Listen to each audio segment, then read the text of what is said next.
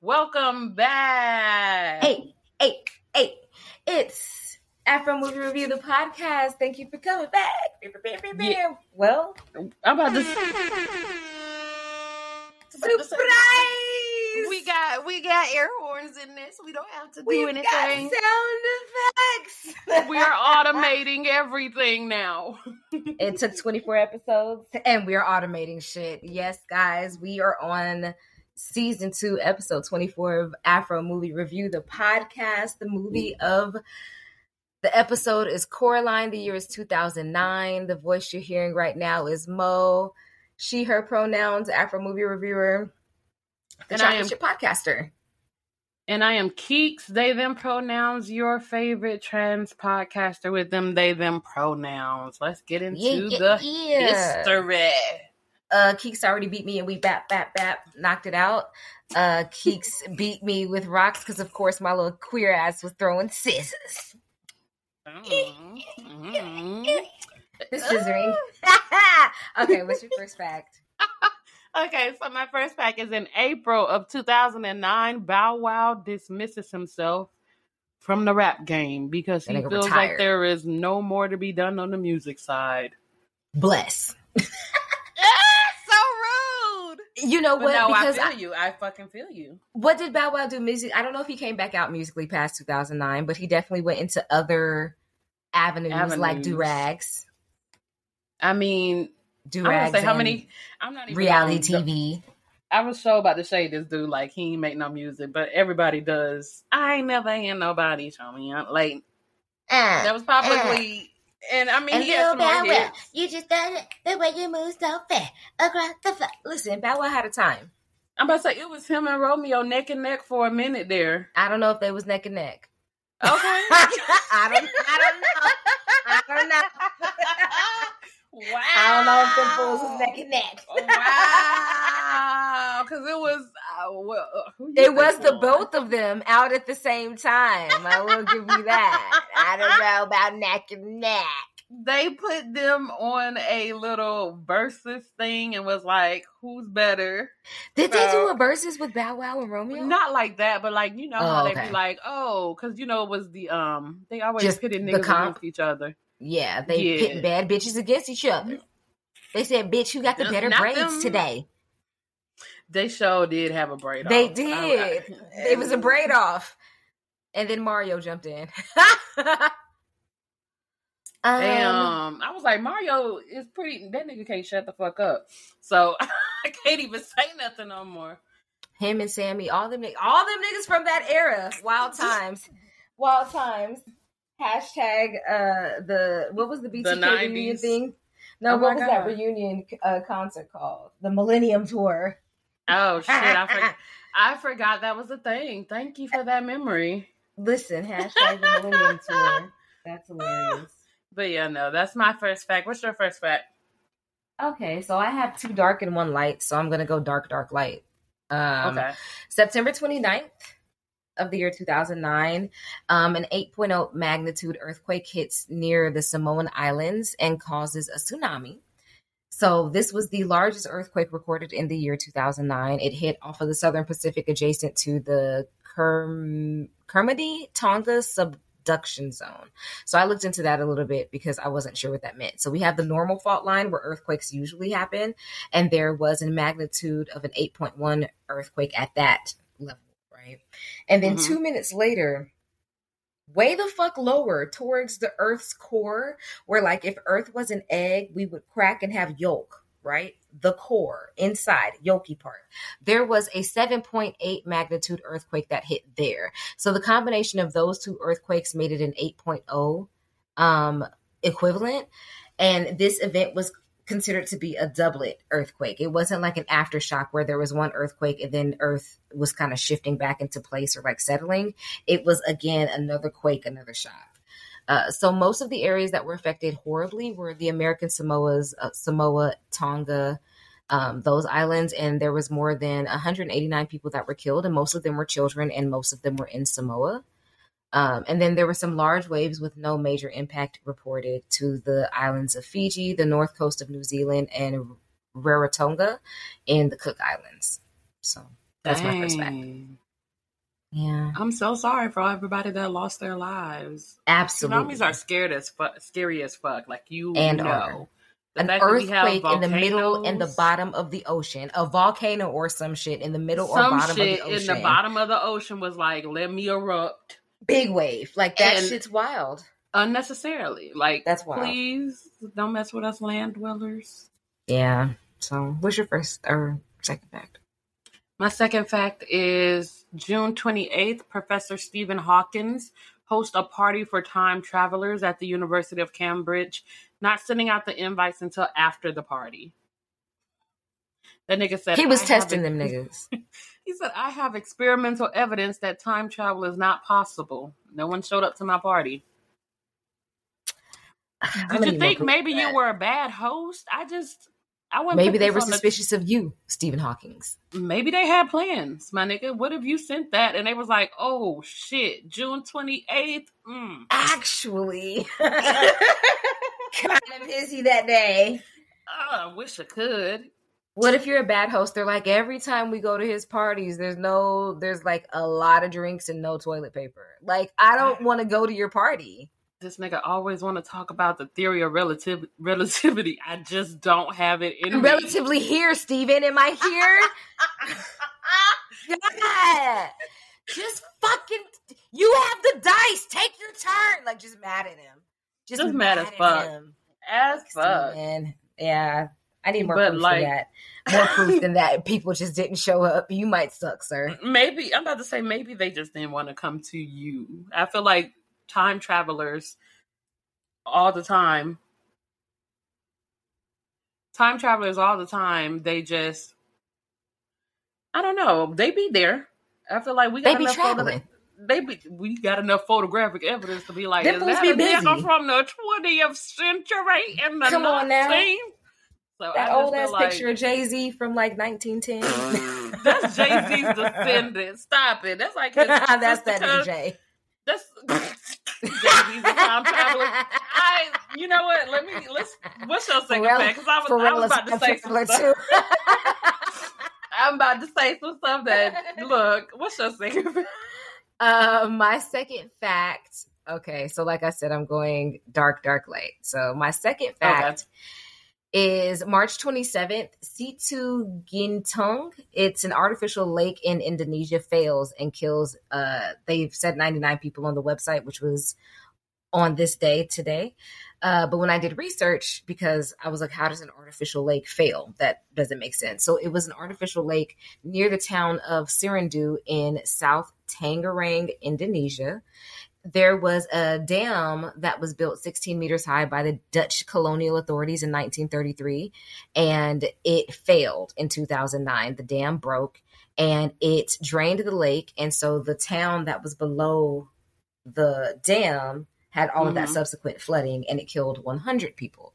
So this is a direct result of like colonization and faulty building, because I don't know that the dam was maintained after the Dutch got their hands off of Indonesia, you know, like, yeah.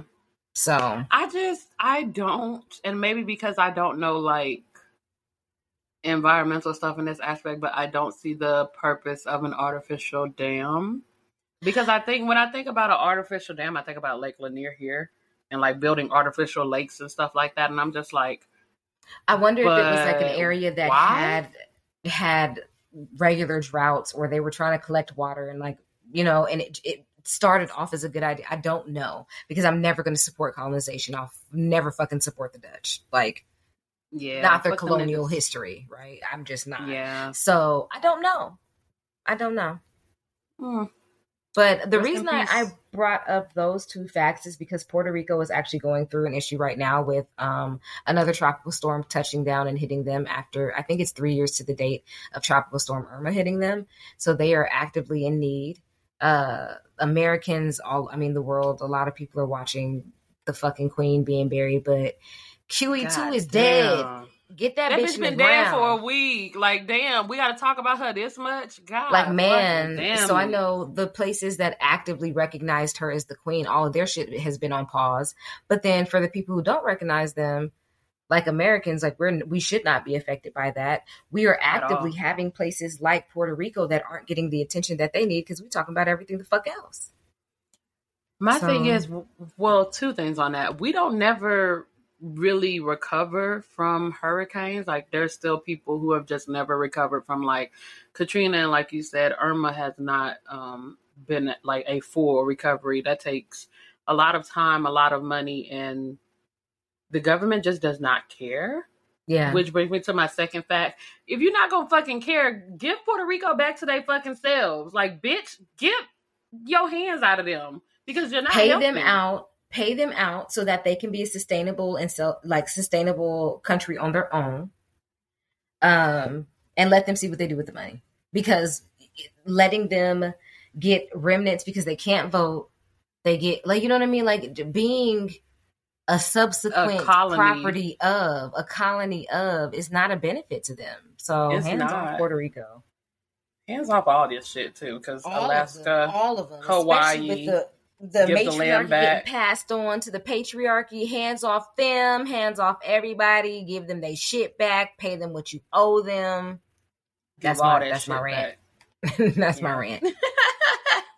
So my third fact is a law case. We haven't done those in a while. Well, I haven't done those in a while. It is Baxter versus Montana.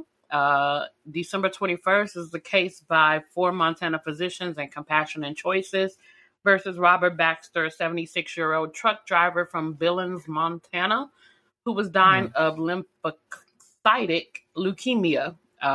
This is an assisted suicide case. So the plaintiff asked the court to confirm a constitutional right to receive and provide aid in dying. And this case was in 2008, and it argued that the Constitution confers no right in aid to ending one's life. But they ruled in favor of the plaintiff, and Baxter died the same day because, quote, constitutional rights of individual privacy and human dignity taken together encompass the right of a competent, terminally ill patient to die with dignity. So just to clarify, the day that he got the yes, he was like, all right, pull the plug. Yeah. Okay. Well, not pull the plug because but like, go ahead through it. Like, go through with it, right? So that's interesting because we talked about the lady from 1987 who was trying to commit suicide because she had cerebral palsy and was like just going through it, and they told her ass no.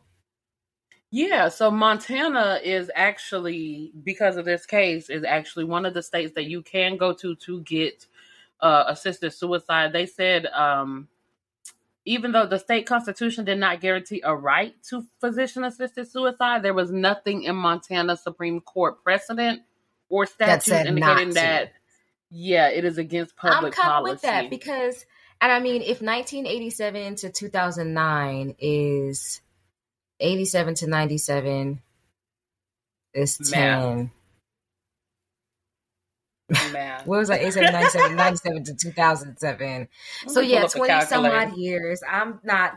That, 22 years, I think is the math, something like that. But they made the progress to be able to say, hey, there are situations and cases where people may want to exercise this right for themselves. And if we had that lady, I think it was Elizabeth Bouvier, who was not able to say for herself, and we don't know, as of 2008, they said she was still alive. We don't know where she is and how she's doing, if she's okay, if she's, so good on Montana for saying, we don't have anything that says that you cannot. So until we say and figure out the real sticky of the problem and can label it as such, do what you do. I don't know. I brought it up because we have been discussing assisted suicide for the past 2 episodes, and then September is Suicide Awareness Month, but I've always felt very sticky about the subject. Like, I haven't formed my thoughts on it, and I feel like now I can. And it's just, if you're a terminally ill patient, or if you are nearing the end of your life, baby, you do you. If you have, like, I have a plan if I'm terminally ill, and I'll be damned if anybody stands in the way. That I do, and I say it to multiple people, and it includes some stuff that might be illegal to some people, but I'm not trying to bankrupt my family. You know what I mean? Like, I have things in plan. So like Keek said, September is Suicide Awareness Month. We are bringing this to attention because this is very much a thing. But my thing is that it was like borderline eugenist, borderline genocide, because while researching this, and I don't know if you know, but Canada last year had a assisted suicide bill that extended to people with disabilities, even though they weren't at the terminal end of life.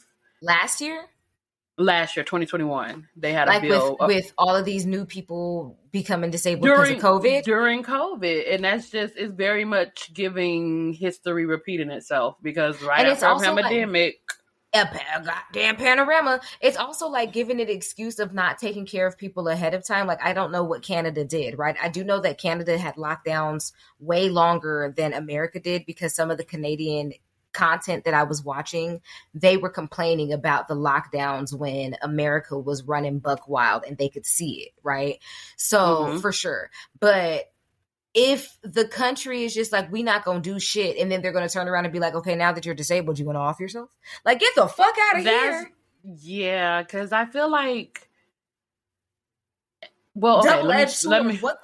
Because I did also see a case where a physician he went from assisting people to killing themselves to actually killing themselves. So it's actually a slippery slope. Was it Kevorkian? But I also, was it Kevorkian? It might have been. It started with a K. Because I didn't really give his. You remember Kevorkian started the assisted suicide, and then he got arrested and convicted for manslaughter for somebody that they said it got sticky with. So maybe, was it him? I think so, actually. It started with a K. I didn't really catch the name. I probably should have went into that a little bit further. But it's just a slippery slope. And I think I feel like a lot of mental health issues would decrease if we were just giving the systematic fixes that I wouldn't want to kill myself if I had a basic livable wage and housing if accessibility, healthcare, and accessible. Yeah, right. That too. Like, if you could get to the things that would make quality of life improved, which a lot of those things just come down to accessibility. If you live in a food desert and people are like, well, if you have organic foods, then because deserts are natural. Okay. So a food apartheid. If you're in an area that you are on the negative side of a food apartheid, and they're telling you, all you're hearing is how organic foods and these certain types of foods will help your energies, but you don't have access to them, that's going to start to play on you. So I think the rectifying systemic accessibility makes a difference for sure. But that involves countries getting rid of their isms, and I don't think they're ready to do that because for profit. As long as white people in charge, we won't be able to.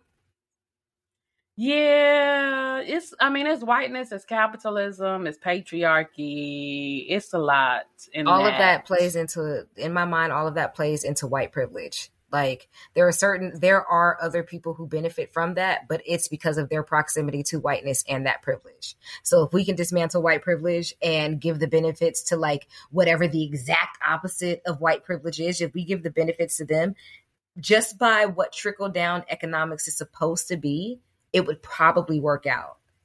It hasn't worked out with white people being at the top. Let's see what it looks like when they're at the bottom. I don't know. If like Keek said, ooh. Well, no, because my thing is, okay, there was and Okay, I'm gonna say this and then we can go to your fact because I don't want to Okay.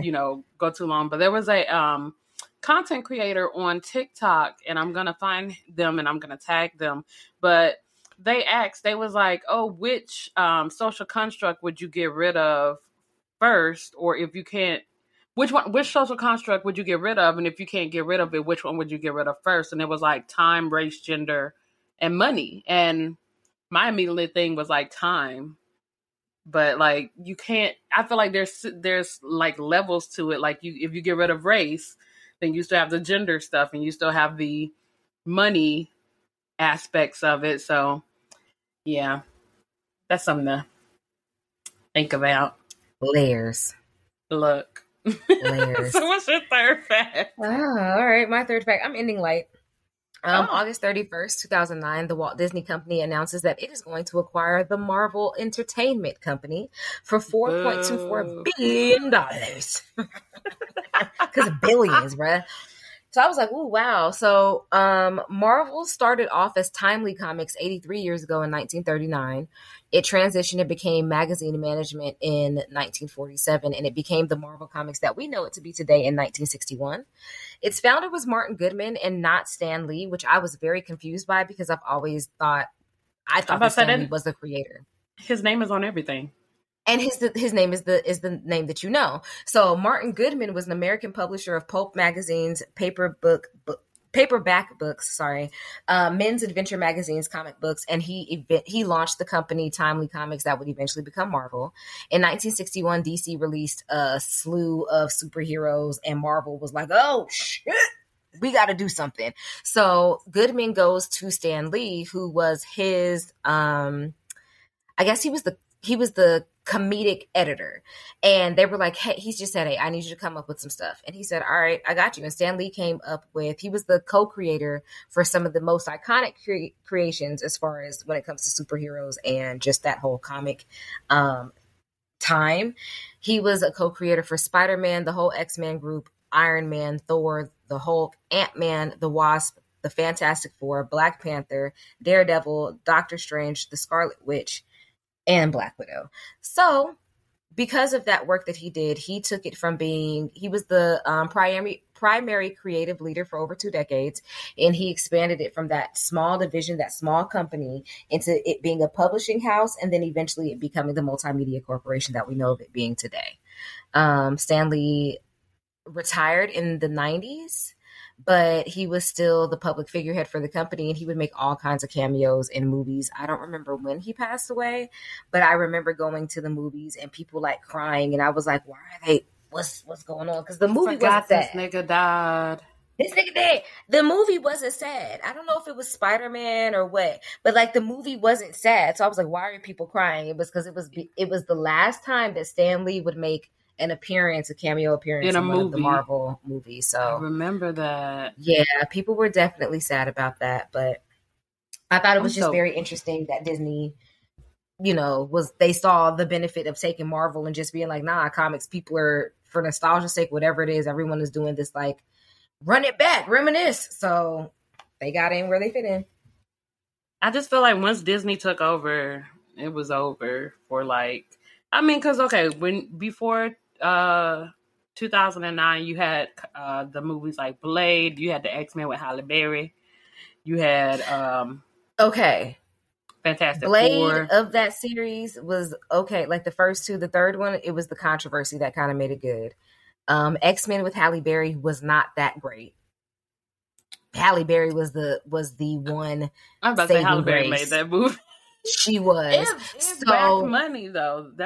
It got money, but I think people were just thirsty for comics being live action, and they saw that, but then they saw the reviews of these shits and they picked it up. And since 2009, you can say that Marvel's cinematic,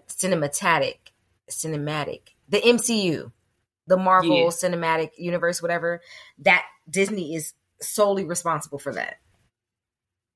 And for the pickup and the drive of that. I'm just a hater on Disney's Marvel, no lie. It's cult-like. It's cult-like. Very much. Just like with most of Disney stuff, if you like Disney's anything, you typically love that shit. There's no liking it a little bit. Like, even people who were like, oh, I like Bambi. No, they like Bambi. They mean that shit. They're like, oh, I like Frozen. No, they, you like the Lion King. You like the Lion King. My thing with Marvel, most of the time, is that you'll have to watch the subsequent movies in order to get the next or the current movie that you're watching, and that is annoying to me. Lightweight, but I've definitely watched some MCU movies without having watched, like, I haven't seen any of the Iron Mans. And I've seen, like, Black Panther and, like, Endgame and, like, some other like, I've seen I'm about to say, is he relevant in Black Panther? He is. I've seen Black Panther. He's relevant in the MCU. I mean, yeah, but this is a movie about Black Panther. How relevant could he be in Black Panther? Because this nigga got money and all the tech, and if anything, these tech niggas and that tech nigga should have been able to come together and not been able to been defeated by fucking Thanos and his rings. We're not going to talk about it till we get to the MCU. We had a whole season set up that you were not excited for. You know what? When you say he got money, you know what you just reminded me of? Tony Stark is a better Batman. Tony Stark is an asshole Batman. Tony Saving Stark, the world wise, okay? Because I don't know who Tony Stark is. Right, because you don't know how you know. They both got money. They both saved the world. Is that not equivalent? We could talk about it when we get to the MCU season and when we get to the DC season. But what we won't do, because I don't know for sure either. What I know is, you know what I'm saying? So I can't. But you won't talk about Batman till we get to watching them damn movies. Okay. So that concludes our history reel. So.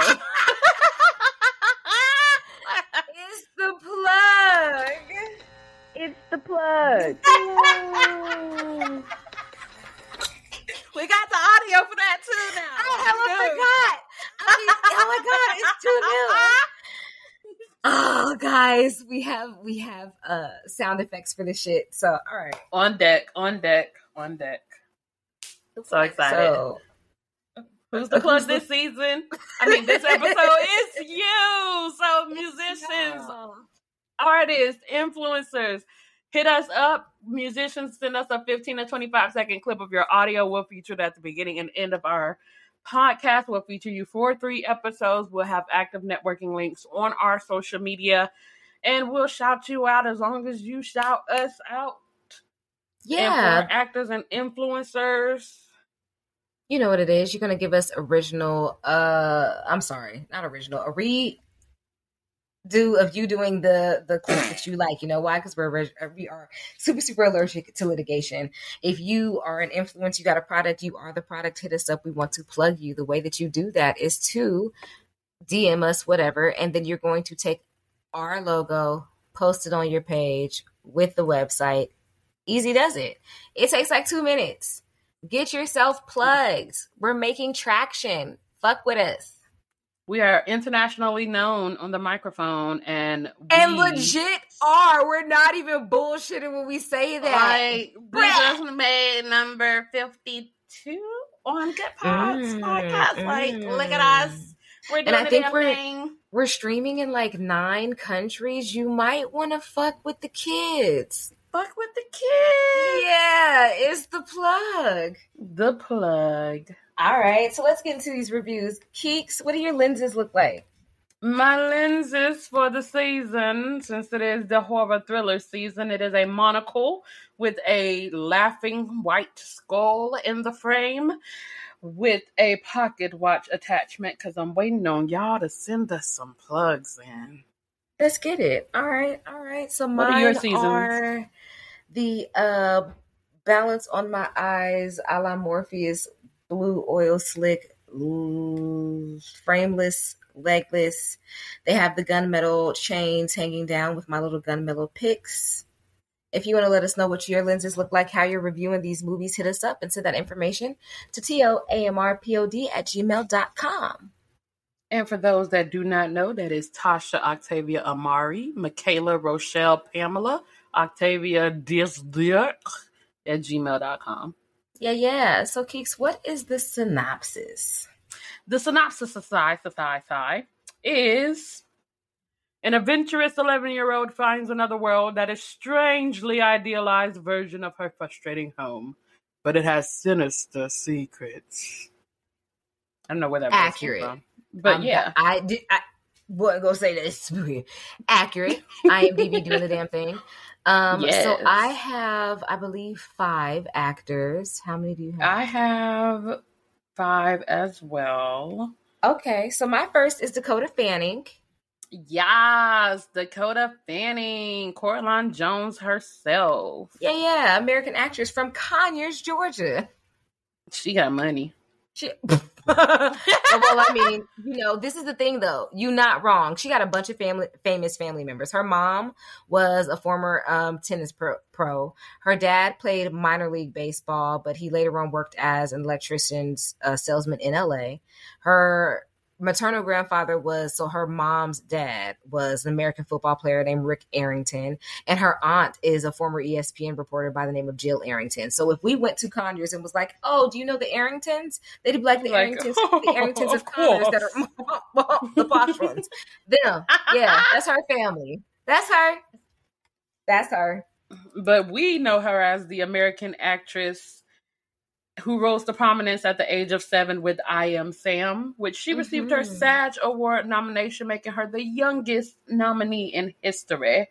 Listen, the first time I watched I Am Sam, my parents were having an active party. I don't know why the fuck I was downstairs, but like my parents, I think it might have been I don't know. I was downstairs, but like they have the party going on. So I had the TV on mute and the captions on, and I'm watching I Am Sam. And when I tell you, they're like gigging, like, and I am sobbing at this television, just like, that movie was so sad to me. And like, I think it's on the list of movies that we will watch. It might be actually in deliberately out of pocket because Sean Penn plays a disabled man, and of course he's not disabled. But younger me watching that movie for the first time, woof. She was Lucy in the Sky with Diamonds. I am excited to review that movie. I actually cannot wait because I'm going to talk so much shit. It's gonna be interesting for me to watch the movie. You know what I mean? Because it had such an impact on me when I did watch it, and I don't know that I've watched it since, maybe. And so to watch it for this purpose will be very interesting for sure. Yeah. So should we be fans of her? She's 28. She's been working hard since 5. In a Tide commercial. Like, girl. Come on, baby. She started it off. She came out swinging. The girl works hard. Should we be fans? I say sure. Yeah, why not? Yeah. Who's your second? I have Terry Hatcher, the other mother. Terry Hatcher. So I know her as Lois Lane from the television series Lois and Clark, The New Adventures of Superman. She was on there from 1993 to 1997. She is the live action Lois Lane that I know. She was also Susan Mayer on Desperate Housewives from 2004 to 2012, which also hit her cultural reset. Desperate Housewives did a lot for the current state of television.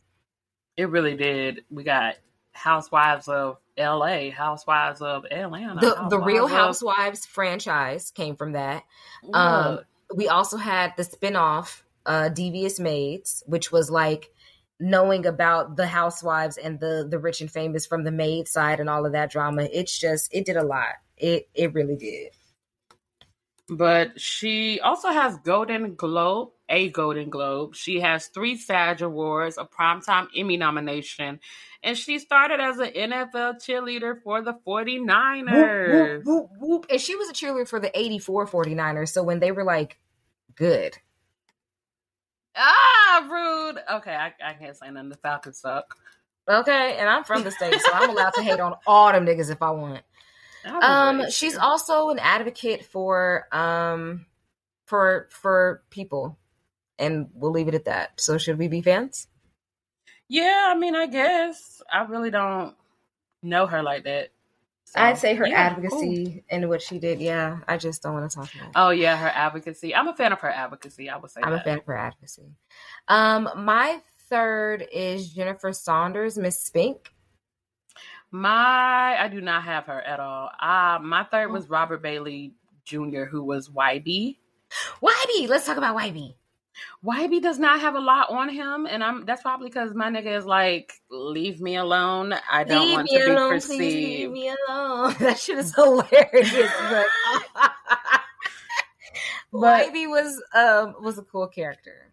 I liked him. That's one of his most known roles besides the night shifts Dr. Paul Cummings on NBC, and he also played Chris Minetto on Emergence, and he's now on the show For All Mankind that's on Apple TV Plus. He plays the NASA astronaut Will Tyler. But my I am nigga's been unfamiliar active. with all three shows that you have said. Same. Oh my God. I know Coraline and that is it. That's but it. Sorry, guy. He's been active since 1996. My dude's discography is long. Like, respect. Pages. Okay, so should we be fans? Yeah. I'm a fan. Sure. Okay. So, do your third, because... Okay. So, Jennifer Saunders, Miss Spink. English actress, comedian, singer, and screenwriter. She has a best friend and comedy partner by the name of Dawn French, with whom she did a sketch show called French and Saunders, and they jointly received a BAFTA fellowship in 2009. The reason I picked her as one of the people to mention is because I can't even tell you who Miss Spink was in.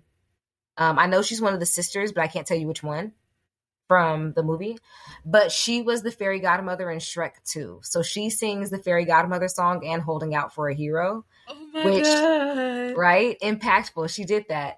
The thing about that is, I don't know how long she recorded, but they felt like it was necessary to tell us that she completed all of her lines and her singing in 4 days. So should we be fans? Yeah. Yeah. I like that. I love that. Who's your fourth? My fourth is actually John Hodgman, and I debated talking about him because... So he's an American actor. He's the Charles Jones. He's the other father in Charles Jones. Okay. American author, actor, and humorist. He appeared on The Daily Show to promote his book in 2015, and the host at the time described his book as, quote, very funny, and said the section of hobo names was in particular written with, quote, a certain kind of genius. And he's just since been back for expertise. So he plays a character. Look, I'm like, this dude sounds like he is just... He don't sound like an expert on shit. A mediocre white man who rose to fame for mediocrity. So... Right, hobo names? Yeah. All right. I don't like that. Anyway, at all. So, who is your fourth? Ian McShane, who played Mr. Babinski. Mr. Babinski, yes. Mr. Babinski was cool, right? So English actor, producer, and director. He plays Al Swearinger in Deadwood, and that was a show on Showtime.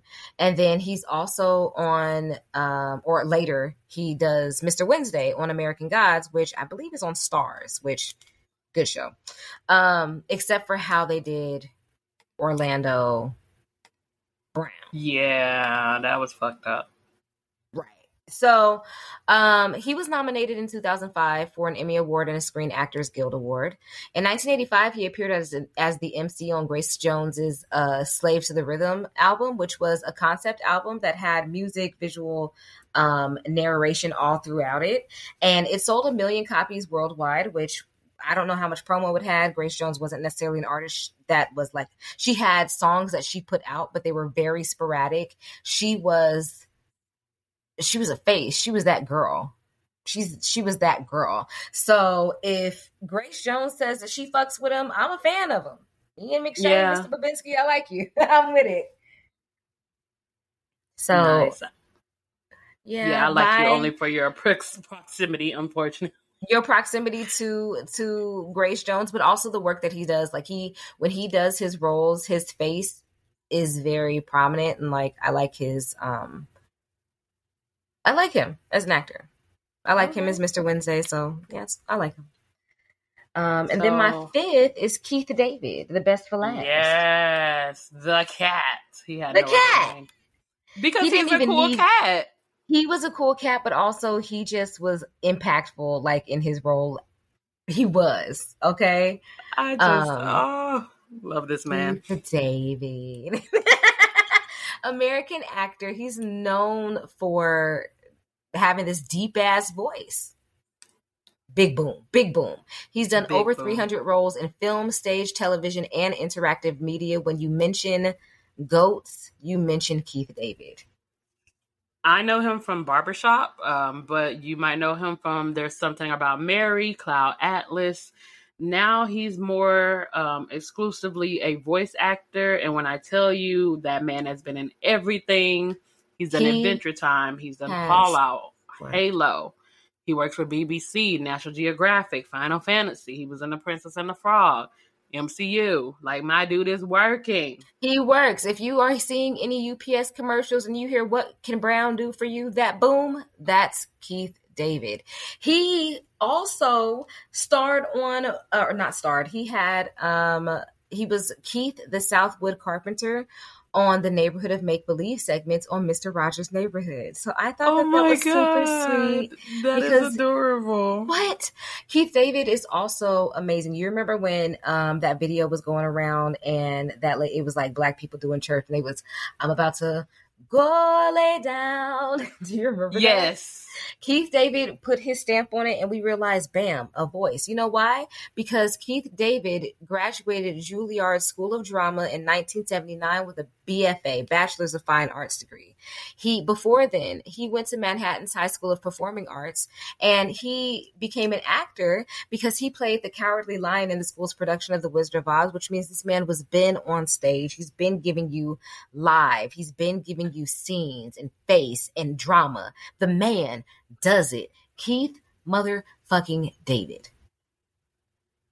The way I want to see him play the Cowardly Lion for like The Wiz. I want to see him do anything on stage. I want to hear him sing. What? Oh, once I found out that he was on, give it to me. Keith David, please. So where will you be? I will be there too. Please. Yeah. All right. So should we be fans? Fucking right. Hell yeah. Hell the fuck right. Yeah. The director of this good film is Henry Selick.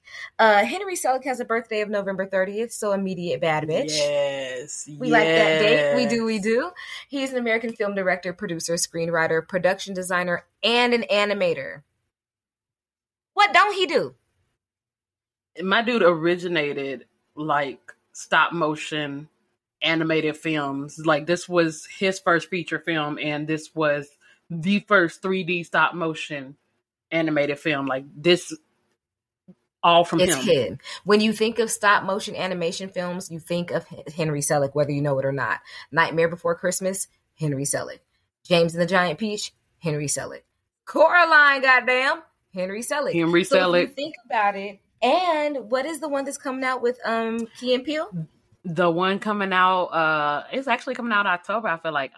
Wendell and Wild, that's going to be Henry Selick as well. I'm so excited for that. Very excited to have black people in stop motion animation because we exist, you bitches. Yes. Tom Burton. Okay, listen. Tim Burton. Whatever that nigga name. Tim Burton, whatever. From the ages of 3 to 12, Henry Selick was drawing. They said that he was getting in trouble for drawing. He went on to go to study science at Rutgers University, and then he went to do art at Syracuse University and at Central Martin's College of Art and Design in London. He went around, he understood what his craft was, he perfected it. Eventually, he enrolled at the California Institute of the Arts, which is Cal Arts, to study animation. And while he was there, he had 2 student films that were one was called Phases, and the other was called Tube Tales, that were nominated for Student Academy Awards. So should we be fans of him? Hell yeah. My dude interned he was an animator trainee at Walt Disney. And he's worked with like the big names in animation. So Aladdin, Bug's Life, Ratatouille, Little Mermaid. He even worked with Disney briefly. And he was the creative director for a film, but they gave him like the position and then it just went on hold because of scheduling and creative standpoint. And then they gave it after they spent $50 million. Ooh. And then they gave it to another director and it was just never released. And that was in 2013. But my thing is, I feel like Disney was like, you're too scary. Cut that shit down. And he was like, Because No. he is unexpectedly scary. Most of his film, even He James and the is Giant Peach, good, which I though. saw in theater. My mom took me out of school for like an us day, a day date, and took me to go see James and the Giant Peach in theater. And we were so excited to go see it. And I remember actively being scared at parts because, woo, what the fuck? It was a little much. So he's like unexpectedly terrifying. Just like this damn movie. He had a small studio center by the production, and he self-described it as a new stop-motion company whose mandate is to make great scary films for youngins with a small, tight-knit crew who watch each other's back. Okay, my nigga's all about the scary, and I love that.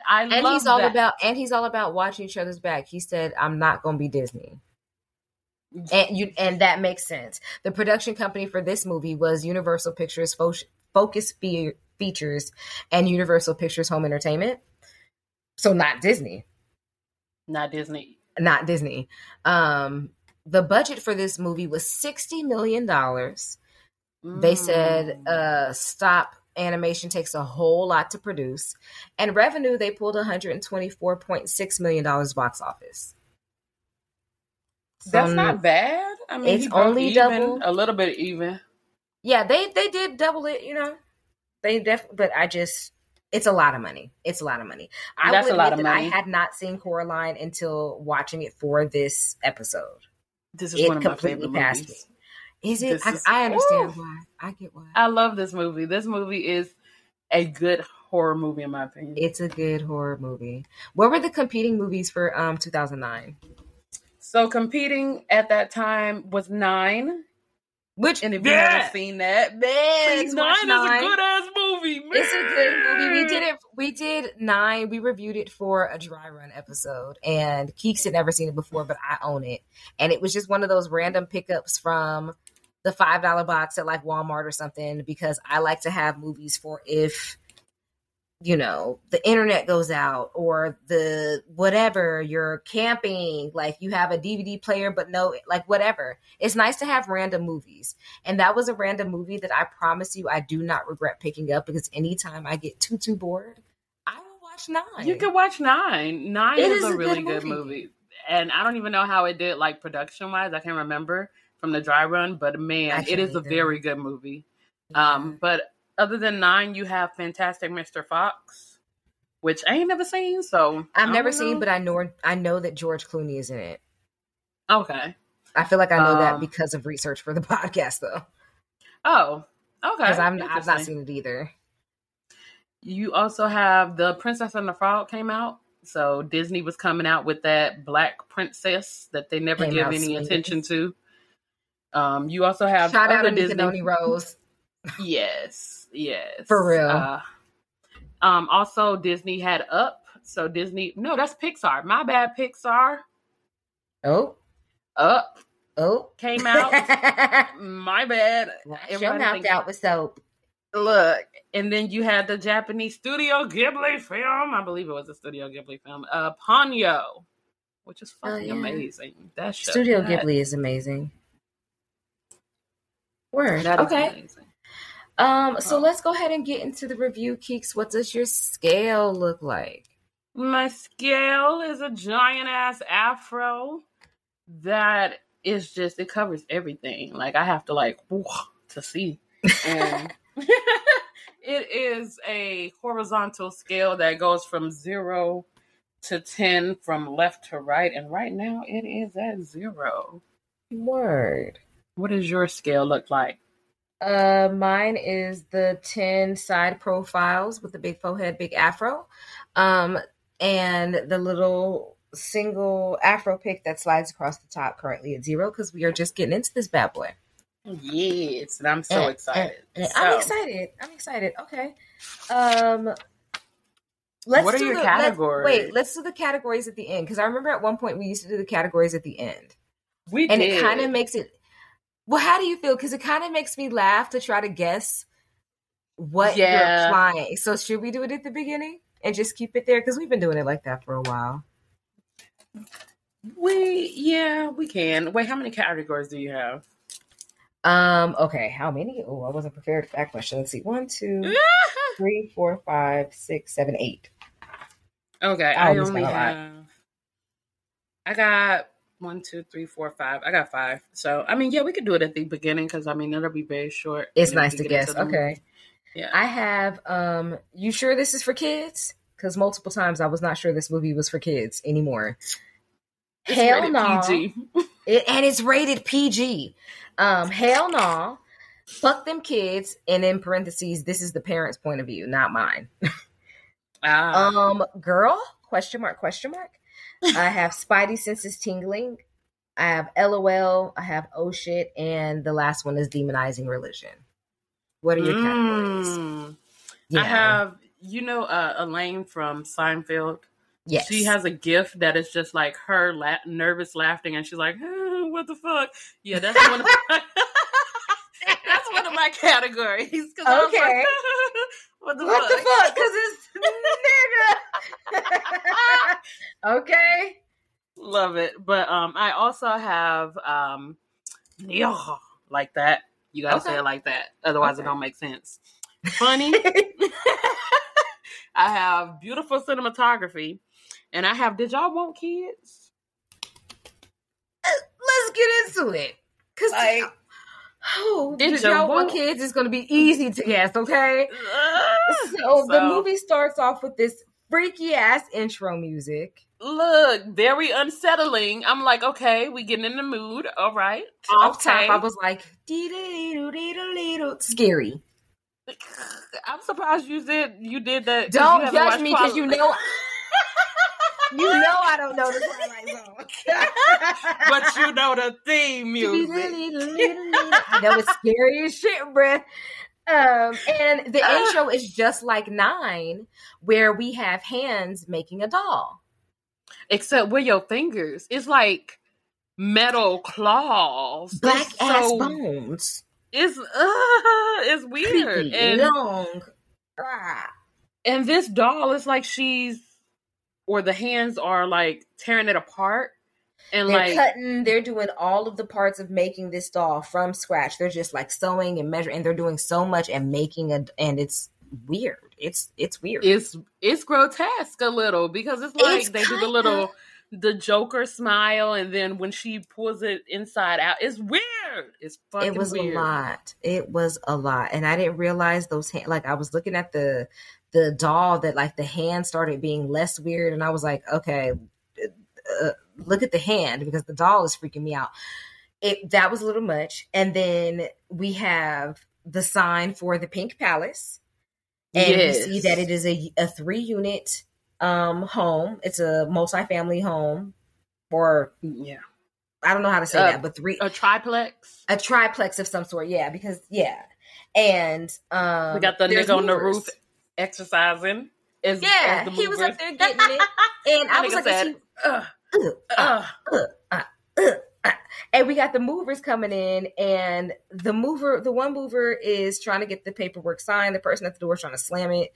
He puts his foot in the door because the paper's signed, but he puts his hand out because you got a tip and looking for a tip, and they gave him $1. And the way that hurt my adult ass feelings, like, bitch. Here's the thing: I do know moving to be expensive. I know that it is.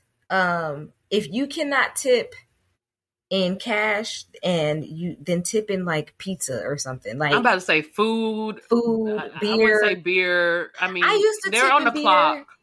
They're on the clock. Is true, if but it's a business. I used to be like, let me get you a 12-pack now for the end of the day. Whenever you drink, it's your business. You know what I mean? Like, I'm gonna get you this 12-pack now because y'all about to leave, and this is your, whatever money for chicken wings or whatever. Yeah. I don't know. But if you don't have it and you're like, I can't give you guys $10 each and it's 7 of y'all that came and moved. What I can do is feed you a little something and do that. But $1, that was disrespectful. So, and you see the girl, this girl who looks like this doll that was just made. And it's just like, this bitch came to life. Okay. That's what I thought. I was like, okay, so the doll came to life. So we're watching the doll, and I was like, okay, is this... Eventually, I thought Coraline was going to be a doll, and a person's hand was going to be controlling it the whole time. That wasn't it. Not at all. That is not this movie. You see the cat following the girl. She an animal abuser. The way she threw that rock at that nigga. But she didn't know what was following her at first until she threw that rock and the cat meowed and she was like, oh shit, it's a cat. And then later on she got down the road and the cat was still there. She was like, damn, stalker, I just threw a rock at you. That didn't deter you. So, but the way she ran into a goddamn fairy ring of mushrooms. Like, I literally said she's in the center of a witch's circle and she don't even know it. She is trying to get away from this cat and the cat led her to a witch's circle. My thing is, she stopped there too. Like, it's not like she was like passing. She stopped there. All the places to stop inside the dead center of it. And then I said, well, who or what the hell is that? Because I saw this thing, and because we just watched Predator, it was like, it's an alien. I don't know what this is. Maybe this is another one of the hand that I'm imagining is coming up from the top's toys, and it's a spaceman. No, it is a human boy. He pops up. She done knocked off his damn cap. It's Wybie. It's Wybie. Well, we don't know his name yet, but it's Wybie. Yes. But she's mad, rightfully so, because she just got scared by the cat. Now she's being scared by this boy she does not know. Mm-hmm. And he takes her dowser rod. Yes. He was like, yeah, I bet you're from like Iowa or Idaho or something. And he's just talking and takes her rod. And I was like, what is a dowser rod? So it's to find water, apparently. And he calls her a water witch. Yes. So she's still in that fucking ring. I'm like, God damn. Yes. And she's like, give me my shit back. Snatches her little rod back. And she's like, I'm looking for a well. Do you know where it is? And he's like, yeah, you're right on top of it. So apparently her dowser rod worked. Led her to the well. It would have been the cat did that because, like, you wouldn't have ran unless you would have got scared by that cat. So Tis true. So they're talking about it, and Wybie is introducing himself, and he's like, yeah, my grandma owns the Pink Palace. And he's like, oh, yeah, she don't rent to people with kids. And she's like, what do you mean? He's like, oh, I'm not supposed to talk about it. Nigga, why you bring it up? I thought that he said he wasn't allowed to go over there, like he had never been inside, and she was like, why? But maybe that's because I was writing. No, he said that later on, though, But he was like, yeah, I'm not allowed to talk about it. But this child's name is Wyborn. As in, why were you born? And I'm just like... That's what Coraline calls him. And I said, ooh, you rude as fuck off top. But Wybie, also, why you name your child like that? That's an old-ass dignified name. You know he is Wyborn the 6th. That is not a name that's of this era. This is... You know what I'm saying? Wyborn the 6th. That ain't even a junior. That is an old ass name. But her dowser rod turned out to be poison oak. Yes, which I didn't know that it would make sense, but I didn't know if you weren't touching the leaves that it could still get you. Like she had stripped the leaves off of it. It was just the bark part. And he was like, oh, your stick is poison oak. And I was like, is he messing with her? And she gets home and eventually we know that she's not, but she does decide to look into the well. Because he's like dusted it off and showed her that it's covered up. And there's a little hole in it. Puts her eye in it. She can't really see. So she grabs a rock and she drops the rock.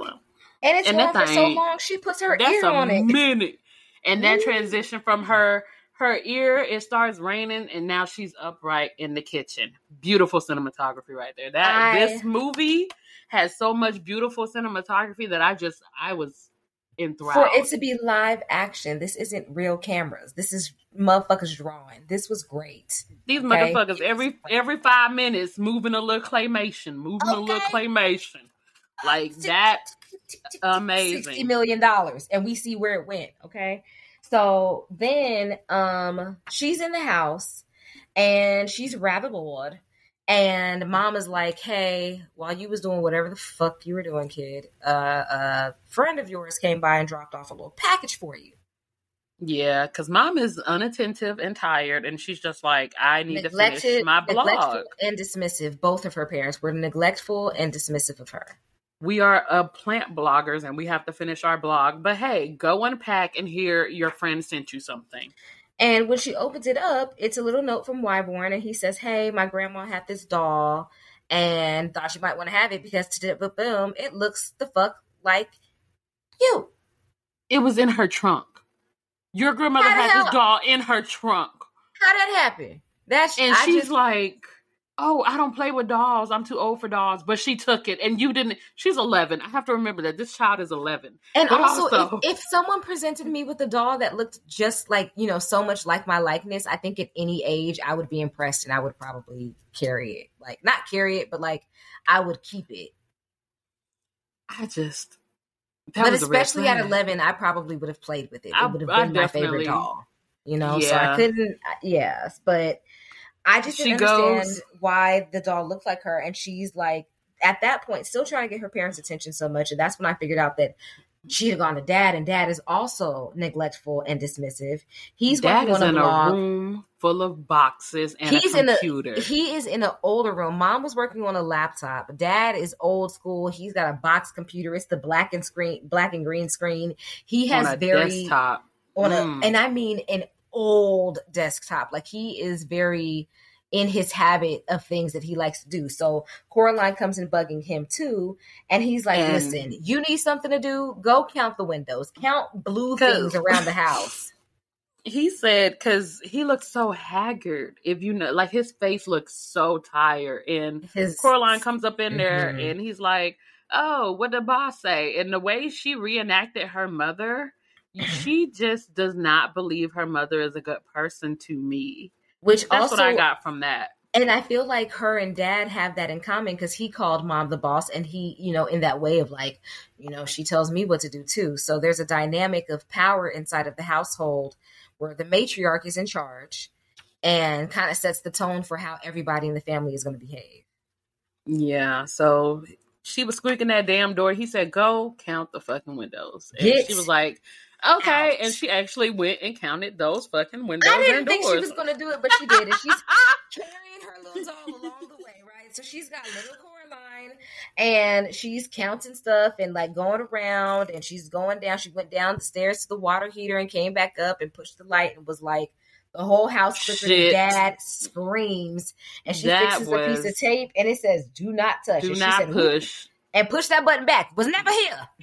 Never there. And she goes to the living room, and she's unpacking the snow globe. She is clearly understimulated, and she's done. And the doll, she's like, oh, where are you, little me? And that bitch is not where you left it. Has moved on its own. It's led her into a hallway, and once she picks it up in the hallway, it is in front of a damn door. I said, this doll wanted to go into a door. Why do this doll know about the door? But now Coraline knows about the door, and she is interested. She sees that it is painted over, or it is wallpapered over.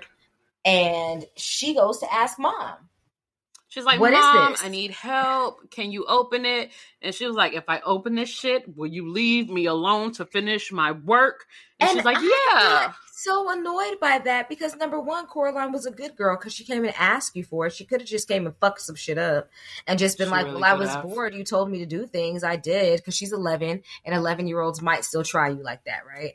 The other thing is that if I'm coming to you and asking for your help, this isn't going to take very long, but you are the person I should be asking for. And it's like, she almost got reprimanded for doing the right things. So if she never comes to you in the rest of the movie to ask for any help, I don't blame her.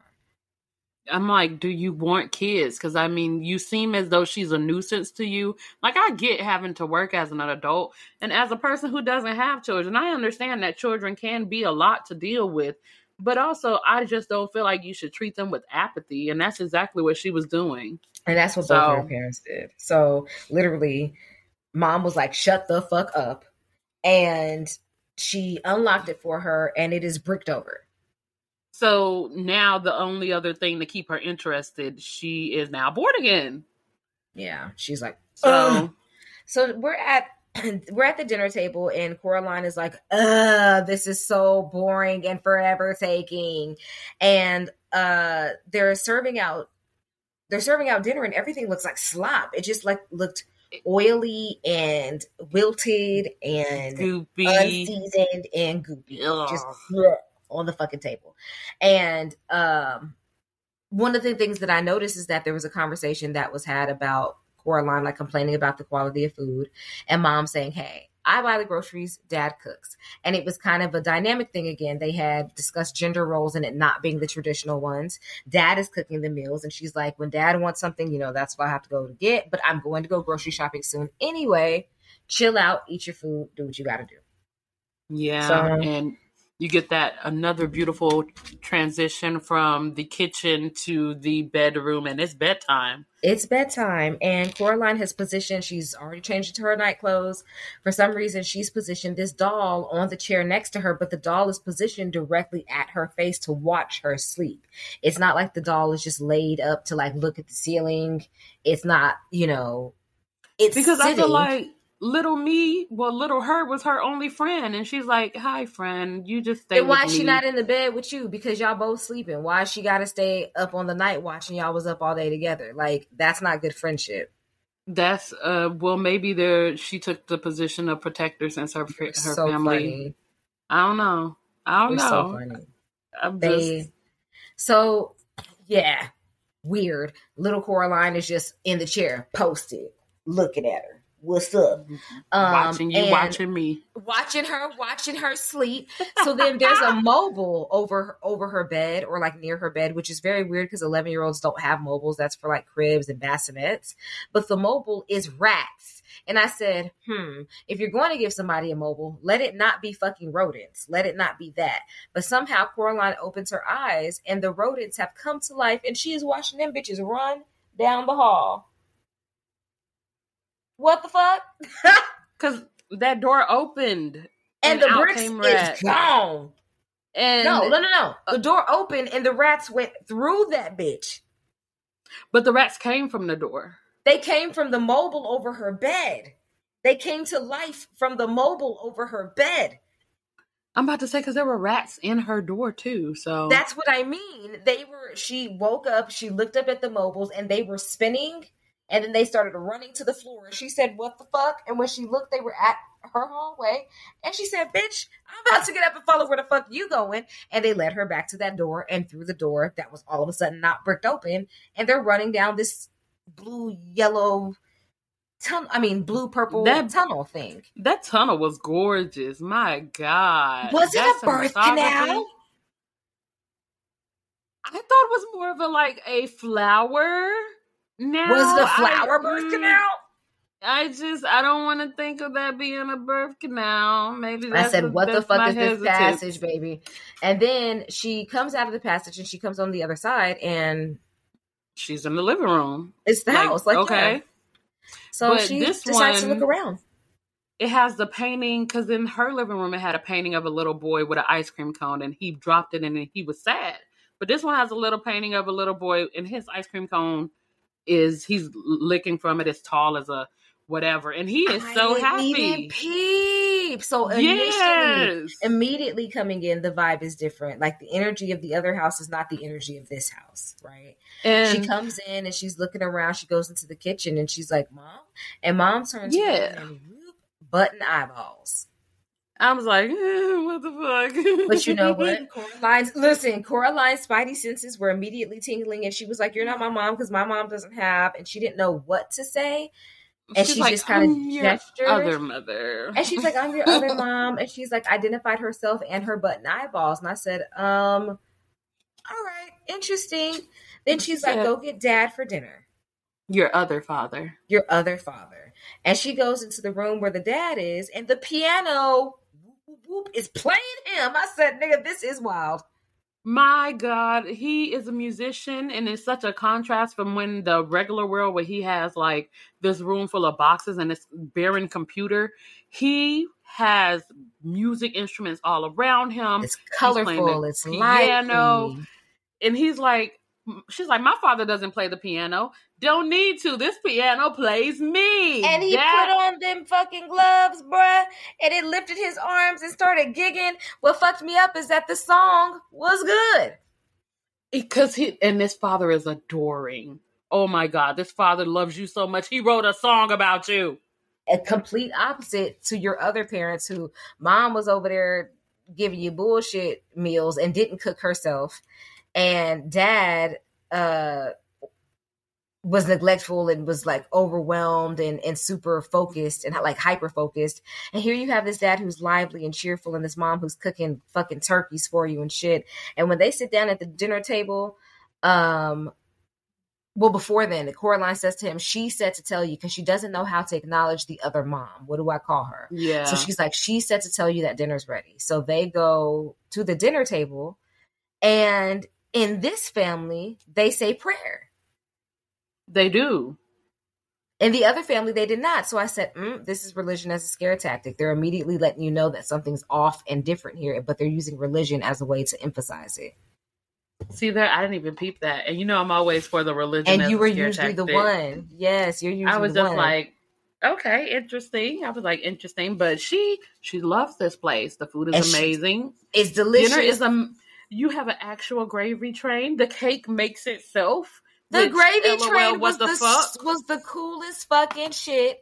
I said, I don't know if that's real, but it was great. She had corn on the cob. She had everything, just sides galore.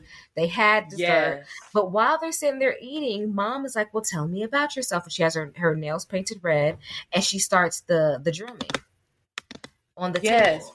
And Coraline notices it. She says, we've been waiting for you, Coraline. And I'm just like, that's the combination of that sentence and the nails made Coraline suspicious. And she was like, I think I should go home. And the other parents are like, what you trying to go home for? It's a bed upstairs. You are home, girl. Yeah. And she gets to the bedroom. There's talking dolls. The stuffies are alive. Her friends are alive. In the picture, like, are talking. And even the friends in the pictures have button eyes. Yes. So it was just like, girl.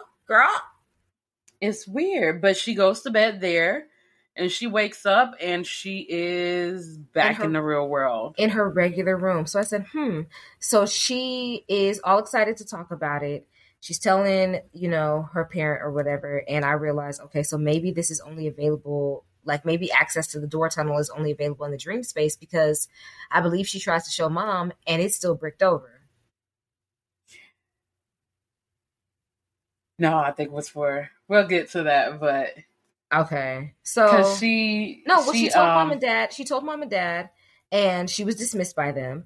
She was told to go downstairs and go visit, the sisters. But when she comes outside, like after being dismissed by her parents and being told, just girl, go outside. She goes outside and there's all kind of mail on the front porch, and she looks at it and it all has the same name, Babinski. Now, but before that, so she knows it's not a dream because her poison ivy is actually gone. The poison ivy that was on her hand, the mother gave her like mud because they were like, "Oh, we love mud here." And her we can other go play out in the rain, all of the things that she wanted to do in her life. That's right. And if you notice that morning, she is so bright. Her character is so bright. Her parents are so dull. I didn't. I don't know if you noticed that. I was like, damn, she is really bright compared to these dull-ass parent and this dull-ass background. And I was like, okay, interesting. Okay, keep that in mind. Interesting. For sure. So, yeah, she goes outside because they are annoyed by her again. And she's got packages for Mr. Bobinski. She sees the packages and she goes upstairs to deliver. One of them smells real bad. She said, it smells real bad. And she gets upstairs and she knocks on the door. Nobody answers. She kind of goes in a little bit. Hello, hello. And all of a sudden, this will pop off the roof. I like that they made handstands on the banister. That he is a fat acrobatic person. I love his body. Like, I love that. That is amazing to me. But that man is hilarious to me. My dude said, I have a mice circus and it's not ready yet. Why the fuck are you peeking in my house for my unready mice circus? Okay. And she was like, well, no, I'm just here. And he said, give me my damn cheese, girl. Like and he said, this is what it is. It's, it's for the mice because they're unmotivated. We got to get them some change. We got to get them because they are following a dun, dun, dun, dun, dun, beat, and we got to get them to follow dun, dun, dun, dun, dun, dun. It was so funny. He was so funny.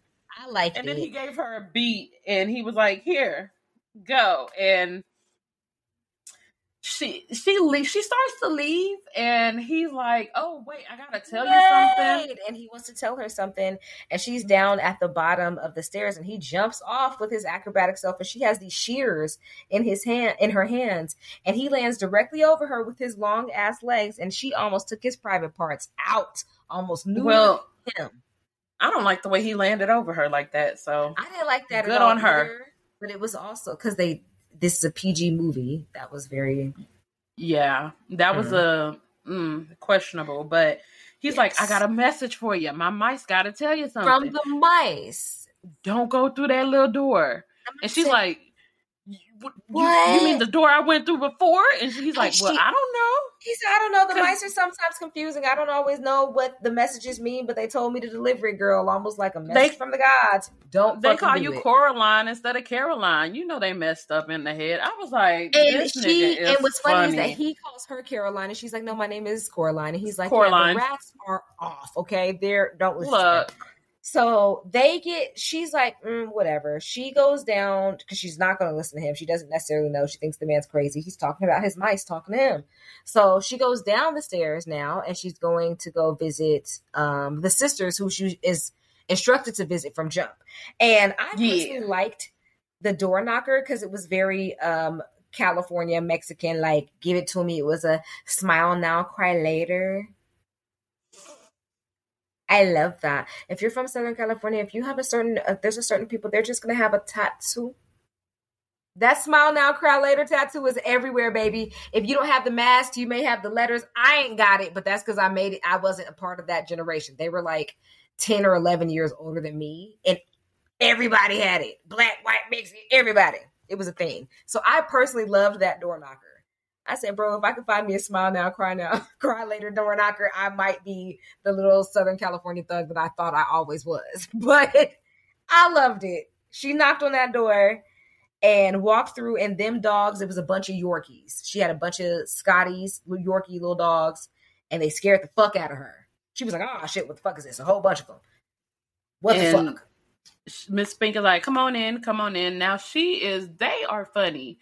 I love these old bougie big titty sisters. That's exactly what I wrote.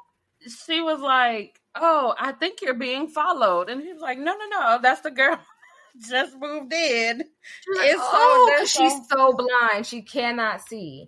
It is so funny. The sisters, one of them has big old titties. One of them is very flat-chested. Miss Spink is the one that has the flat-chested. She's the big booty one. Yeah, because the flat-chested one had a big old butt, and the big titty one had no ass. It was Miss Forcible was the one with the big titties. So yes, but yeah, and she noticed they're always arguing about stuff, and that was funny to me. She was like, "Oh, do you want oolong or jasmine? Oolong, jasmine." And I was like, "Okay, whatever." And so she notices that they have all these taxidermy dogs up there. There's like 12 of them up on the wall, and she's like, "What?" And she's like, "Yeah, we love our dogs." Like, so much we got his stuff. That was funny to me. I said, ooh. That was weird. Why are we introducing the kids to taxidermy dogs? Why are we introducing the kids to taxidermy at all? This is parent guidance, not PG-13. This is wild. And so they're like, here, I'll read your tea leaves. And that was funny because she was like, you're in terrible danger. And she's like, I see a very peculiar hand. Well, I see a giraffe. I said, girl, and when they flipped it up and down, you could see both of them, but Coraline was immediately nervous. I said, okay, that's cool. And she didn't do it. She went to go. She was going to go tell them about the dream she had, and she ended up not doing it. So none of the adults know what happened to her, that she went to this other world, because her parents didn't listen, and then the other ones were just too weirded out for her. So yeah.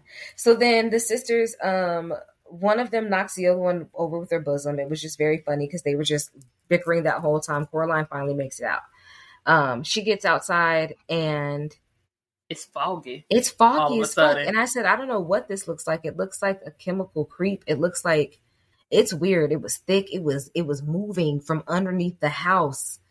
It didn't look like it had any source other than from underneath the house. It was really weird. The doll Okay, so No, YB is YB is back. She like sees him crawling through the little fog. She picks him up and he's like, "Hey, my grandma said I need that doll back. It's really important to her." And he mentions that the doll is as old as the house, and the house is about 100 years old. I said, "Oh no, she asks about the doll because later he says that she needs it back, but this time she asked because she was like, "Why the fuck you have a doll that look like me?" And he's like, "It's older than the house, and it was my grandma's twin sisters when she disappeared." Gotcha, thank you for that. YB be talking too much. Every time he want to say something, his grandma call him. YB, you know what it is, YB, but YB talks to his elders. He got a whole lot of stories, right? So the grandma told him, don't ever go into that house. And she said, why? And it's the backstory is about the fact that twin sister has been kidnapped. They don't know what happened to her, but she went into that house. She disappeared. She never came back. And she said, YB, don't you damn touch it. She was stolen. So she said, and he's like, I don't know. I just think she's kind of crazy. And I said, the backstory is crazy, but you absolutely want to believe your grandma. So YB finds this slug. They kind of have their jokey moment because he was looking for something down there in that fog. He did. Banana slugs. The banana slugs. So they have their moment. YB gets called back home by YB. And we got that top tier transition. She's ready for bed again. And so it was a fast day. She leaves out some of the cheese that Mr. Bobinski had for the mice, hoping that they'll come again. Said, what the hell is this? And she opens her eyes and she sees that those mice are eating that cheese and running. And she is hyped. She's smiling. She's running towards the tunnel. She's like, oh, fucking yeah. The tunnel's open and she crawls back through, ready to get to this adventure for the rest of the night. She knows what she thinks she knows what she's getting into. So she's hyped. This is the second time now. Second time she's gone through that tunnel. Okay. The other mother's like, welcome back, darling. And then she says, father. Thank you for the cheese that you gave the mice. And she's using that same cheese on their human food. And I said, throw in the towel. We don't want her.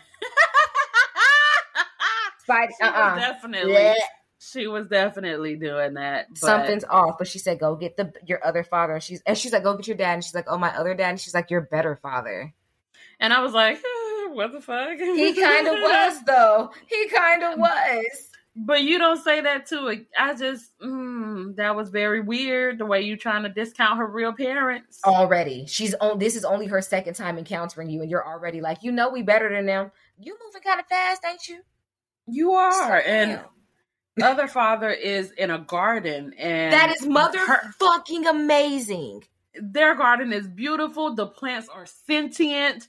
They can sit there and like play and tickle you. She is excited. They can also like pick at you because some of them drag. What was it? The dragon. The snappers.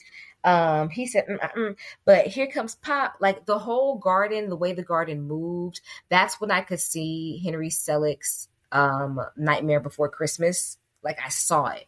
It was in that garden scene. I thought that was very cool. Then here comes Dad on his grasshopper mobile, and I said, this shit is very much mantis. Oh, my bad. You're right. I'm like, it was a praying mantis mobile. Bugs. And the flowers were tickling her, but then they was getting a little too aggressive, and she was like, all right, now stop. And Dad said, hey, that's my baby. And she said, stop. And he said, off with they goddamn heads. Cut her a whole bouquet out of what was just living flowers. Moita. That grotesque. And we was the only ones that was an adult thing, because only adults would have caught that. Because I said, but then the garden, he decides to take her up higher because he's like, Mom said that you would enjoy this. And once they're up in the praying mantis mobile, and she looks down, it's her head. It's her face with her hair and everything, and it's just like, and it's lush and like. They have been waiting for you, Coraline. They really have. So I said, okay. And they get back to the house and they're like, oh, Mr. Babinski's My Circus is ready. And there's another YB here. But and YB she makes a comment. Talk. She said, everything's right in this world. And I was like, And she said she said it in response to the other mother being like, oh, your friend's here. And she's like, well, this isn't YB. And she's like, oh, in this world, he can't talk. And that's when she responds, everything's perfect in this world. Because she thinks, like you said, that YB talks too much in the other world. He just be yeah. So to me, it was slightly racist because why did you sew his mouth shut? And why are you making him the villain when all he's done is be friendly to you? He's not done anything but offer you friendship and toys and backstory to this area that you just moved to. But Coraline, that was just for a quick second. So she was with the shit. And I said, but then we get to, I don't know. Mr. Bobinsky. We're at Bobinsky's performance. We're in his little circus tent, which is, of course, shorter because it's a circus tent for mice. And so they come in, and when they come in, there's a popcorn machine, and the popcorn machine is a chicken, and the chicken and it's pooping is eating the kernels of the corn, and it's popping it's inside of its tummy, and then it's shitting out hot buttered popcorn. I thought that was funny as hell. It was. And it's like, it's very creative the way they did that because that's engaging for the child. They also had the cotton candy cannons. Yeah, just shooting at them. And I said, oh, okay. It's everything you would want. It's everything you as a child would want. You get in there, the mice are spelling your name. Coraline, cheers for you, sit down. So she is watching the show, her and YB. Mr. Bobinsky puts on a show. The mice are in tune. They are following the beat that he needs them to follow, apparently, because they were in the other world. And they're like, this was magnificent. Oh, I loved it. It was so great. And he says, come back anytime. And then, of course, she has to go to bed because the night is over with. And, of course, everyone except Mr. B. Other dad, other mother, and other YB are all in the room watching her sleep. And I was like, why wouldn't YB go home? Like, that was a little weird, whatever. But then she goes ahead and goes to sleep, and she wakes up in the real world. As soon as she wakes up, she's like, ugh. She's back in the real world. She's already starting to hate the real world, which I feel like is part of the way of them getting you over there. Yeah, because she can't open the door for the other world anymore because mom found some rat droppings and she was like, that's not safe. I'm going to go ahead and close that off. Thank you, real mom, for hygiene because the other mom used cheese on her. Why would she block off that specific entrance when it was already bricked off? I felt like something happened. It was already bricked off. There was no need. But then she goes to dad because she was telling them about the dreams. Droppings. There was rat droppings, but what does that have to do with the fact that it's bricked off? They're not coming through the bricks. It just didn't seem to make sense to me. Mom felt the need to close that off, but the reasoning did not make sense. And then when she goes to dad and tries to talk to dad about the dream, he calls her a dizzy dreamer. And I was like, yo, y'all just don't want to listen to her if you just don't want to. Did you want kids? Like, because you didn't have to have them. You She's 11. Have to have them. You could give her away. Hell, I don't know how it works. Is it neglect if you give away a kid that's 11? I don't know. Give her away, but because y'all don't want her. So then we have them going shopping. Yeah, because they have to drop off the catalog papers, and they're just like, well, we might as well get your uniform while we're at it. So school gonna start soon. And I don't know what Henry Selick was on, but the titties on women were very pronounced because there was a woman in the store and she was all titties. And I'm pretty sure, I think she was a store attendant.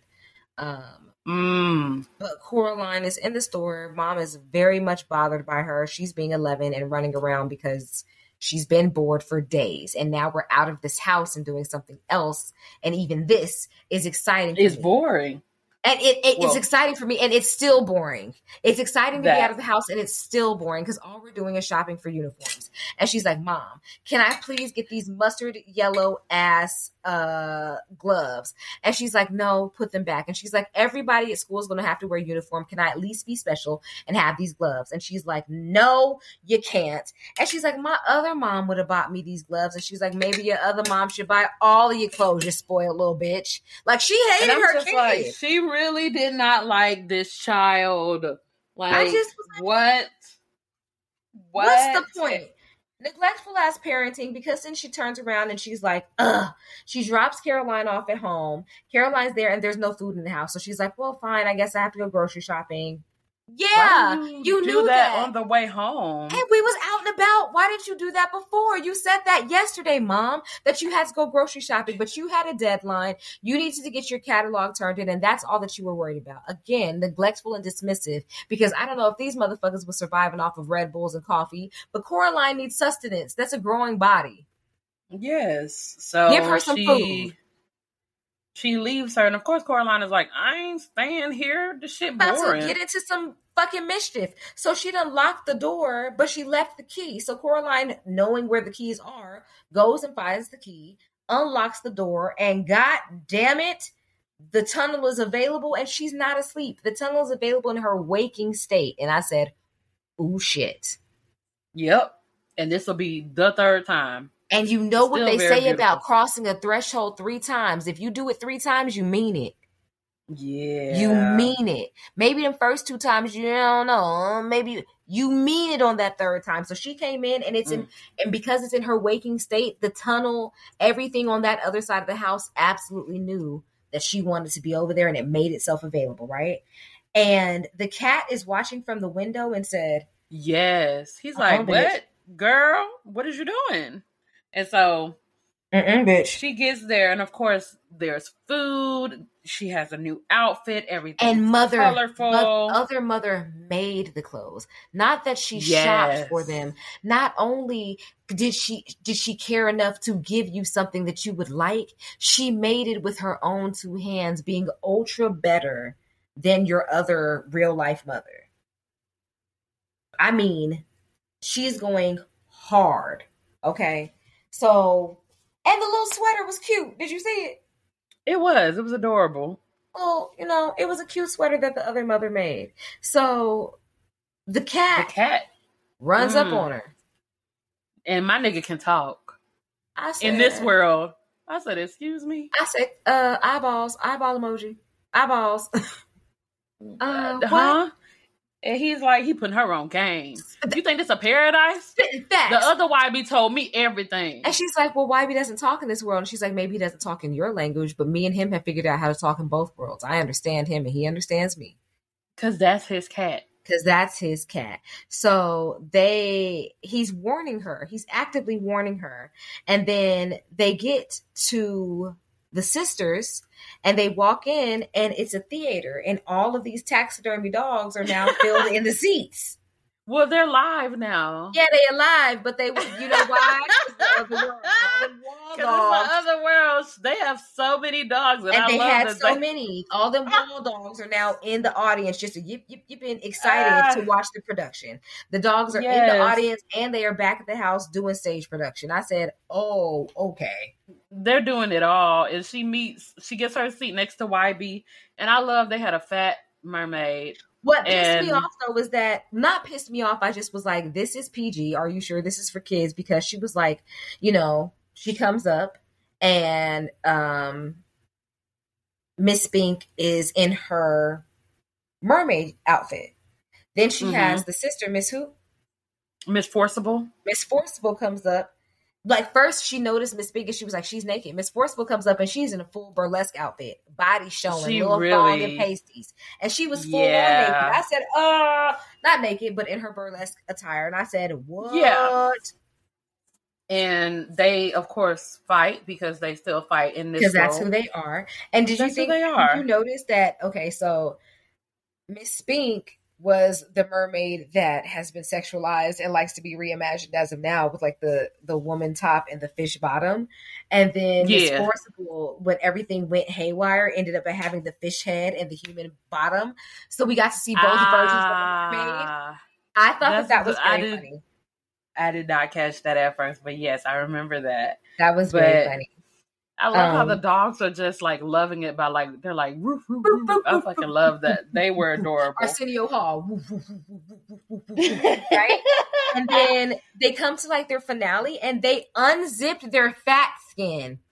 I didn't like that. I was like, what kind of implications are you trying to put to children that it's not okay? I was a fat child. Like I've always been fat, bitch. If I watched this in as a child, I would have been felt like, some type of way. Are you trying to say inside of me what? there's a skinny person waiting to be unzipped? What the fuck are you talking about? That was not cool at all. But so and then they almost killed Coraline, trying to make her a part of the show, doing their aerial stuff, and they incorporated her, and then they fell into buckets, and they had her land. And I said, I don't know about this. I do not know. And YB was he was getting more and more. He did his clap. He was getting more and more stressed. He was you progressively getting, like, whatever it was just getting heavy on his shoulders. And because YB in the real world was kind of like, you know, had this little like, like lean to him. YB in the other world was straight, and then he got more linked with like the stress and the depression or whatever that he was feeling. And you can really tell when the parents came to pick her up and they closed the door on him, and he's just like shrinking. And he's shrinking, and mother turns to him because he like sees her, and mother turns to him and makes the smile face and then closes the door in his face like, you're not doing your fucking job, and you know I'll come get you. Yeah, that was a threat. That was scary. It was a threat. So I said, girl, fuck you, to that specifically. And then they approach her. What up? Join the squad. Put these these you can stay here forever on you if you use these buttons for eyes. Dun, dun, and dun. The dad was like, oh, they're so sharp. And I was just like, you won't even feel it. I said, oh shit. But this is when it was like, if you give your eyes, it was like a trade for a trade. And for me, it felt kind of voodoo adjacent. And I said, again, y'all are demonizing religion. You are trying to put her soul or whatever into this doll. Because the eyes are the windows. Because the eyes are the windows. So I just was like, you're trading out her soul. And then later on, it turned out, you know what I mean? So I was like, y'all are demonizing religion. Why are you even, you touched on voodoo just a little bit in a way that maybe it wasn't recognizable to people who wouldn't recognize, but I did. Yeah. You know, so that was that. But then she said, I don't like the looks of it. And she ran in the room and she barricaded the door. Yeah, I'm going to bed. And she stuffed all them things in the thing. And she was like, I'm going to go to sleep and I'm going to wake up in the morning in my real life again. And she did. And it didn't happen. And I was like, oh my fuck. Because that was that baby, third, what we doing? That third threshold pass. So she woke up and she said, oh shit, she's still there. She comes downstairs and the only person awake is the other dad. And she's like, what's going on? And he's trying to talk to her and the piano keeps hushing him. He's so listless and he's just playing the piano. And he's like, oh, your other mom has to regain her strength. And the piano is just really like trying to stop him from saying so much. Yes. And literally it was like, oh, can't talk too much when other mom's not here. And it shushed him again. And it was I was like, no. And she's like, okay, fuck this. I'm going to go find this world YB. And he'll tell me. And he's like, it doesn't matter. Because if you're not happy enough, he wasn't happy enough and other mother didn't like it. Put a smile on his face. So she goes to go find YB. They find each other and YB is walking with her. And as they get to walking further away from the house, the background. Not YB, the cat. Oh, I'm sorry. As they're walking, all of the background and shit starts to disappear. It's just falling apart from them. That was scary. Everything was just white. It was like pixelated. And then it was just white. And it was weird. It was weird. He was like, oh yeah, she only made enough to impress you. And what the fuck? The cat is spitting the truth. The cat Ben told you don't do it. You need to be careful, whatever. And he was like, that's when he revealed she just wants something to love or to eat. Yes. So my girl is eating children. Like, So they keep walking and fuck no, babe. She said, how did I walk straight and I circled back around? That's how this is going to go. That's how it's going to go. In circles, baby. So they had the circus mice. He ends up chasing the circus mice and she's like, no, like, don't do it, cat, blah, blah, blah, blah, blah. And he picks up this mouse with his mouth. And it turns into it turns away from the circus mouth into a long rat, and then it turns to dust and disintegrates. Yep. And I said, oh, that's disgusting. And he explains to her, I don't trust rats in any sense. Not ever. And neither should you. And that one was sounding the alarm. That one and was letting us sounding know. alarm. And I said, what the fuck? So I felt like they were trying to break her spirit. I didn't know what the fuck was going on. She walked in and mom is eating live beetles. She's like, they're beetle delicacies, blah, blah, blah. And she's just, and she walks in and all the furniture is bugs. I said, all of it. What I'm is just this? like, and the walls ma'am. kind of look like they have something on them, but it's not clear yet. It's just distorted. What the fuck is going on? So all of a sudden she somehow offends mom, and mom says, you young lady, tisk tisk tisk, and pushes her through a damn mirror. Because she kept talking about her real mother. I'm your real mother. And she was like, no, time out. And you go into the mirror. And so, while she's in the mirror, she gave her a warning first. She was like, I'm going to give you the count of 3 to apologize. And she just got bigger and taller and skinnier. And it was just, and her face just went like super skeletal. So gaunt. And it was like, even the buttons were already scary, but then sunken in button eyes. Yeah. Oh my God. So she's mad. And like you said, she did give her the warning, but she doesn't break, and she pushes her into the mirror. And while she's in the mirror, there's like a bed in there. There's all kind of stuff. It's like the prayer closet from Carrie. Like, what's going on in here? And while she's in there, she meets some baby spirits, spirit babies. Some ghost children. I'm like, God damn, what's going on? Said what? But the kids want to be free. I don't know if they hadn't seen another kid in between there, because like you said, YB said that his grandma does not rent to children. Those kids had not had anybody for a long time. I don't know why YB's grandma, maybe it was inflation, blame capitalism, but she said she needed some money, that place needed to be rented. She rented to a kid, and the first kid she rented to, that baby spirit was about to get took. Stolen. Just like her sister. And it was the ghost children putting her on game. Like, yeah, she used that doll to spy on us, and we said yes. She took our eyes, and we just trapped. And not even that she took them, we gave them. And once we figured out that we didn't want to be here, it was too late. And she's locked us in here, and she ate the rest of us, right? Like, we are... And I said, what in the Hansel and Gretel? This shit is wild, bro. Look, I was thinking that. I was like, okay, a modern day Hansel and Gretel with a little bit more. But like, with a twist. And I said, this is much. So then she's like freaking out, and other YB reaches through and somehow snatched her ass. Man, though, that scene with the arms coming out, not only was it beautifully done, that shit was scary. It was terrifying. That shit was terrifying. I said, what the fuck? How does he know she's here? It was a lot, but he saved her from the mirror and showed her the tunnel. And I said, God damn it, YB, with your non-talking ass. And she said, YB. She took the sewing off of him, so he didn't have that smile, so he was not, but he couldn't, he just wasn't a permanent smile, not talking. She took it out. Yeah, because she was coming. And the mom starts screaming, Coraline, is that you? He shows her the tunnel. She's like, YB, come on, because the other mom is going to get you. And he shows her. When he takes off that glove, he also disintegrates. And I said, my dude's hand, he blew, and that shit disappeared. I said, excuse me, sir. What's going on? Is this movie for kids? Is it for kids? This is not PG. Definitely. This is definitely for kids. This movie was so scary. And so he cannot leave. So she gets home, and I said, oh, she gonna have to go back and save the kids. I thought she was, but Coraline said, no, fuck that, I'm good at home. I'm not going back. Now, that beautiful imagery with, nope, that's later, never mind. But she gets home, and the groceries are spoiled.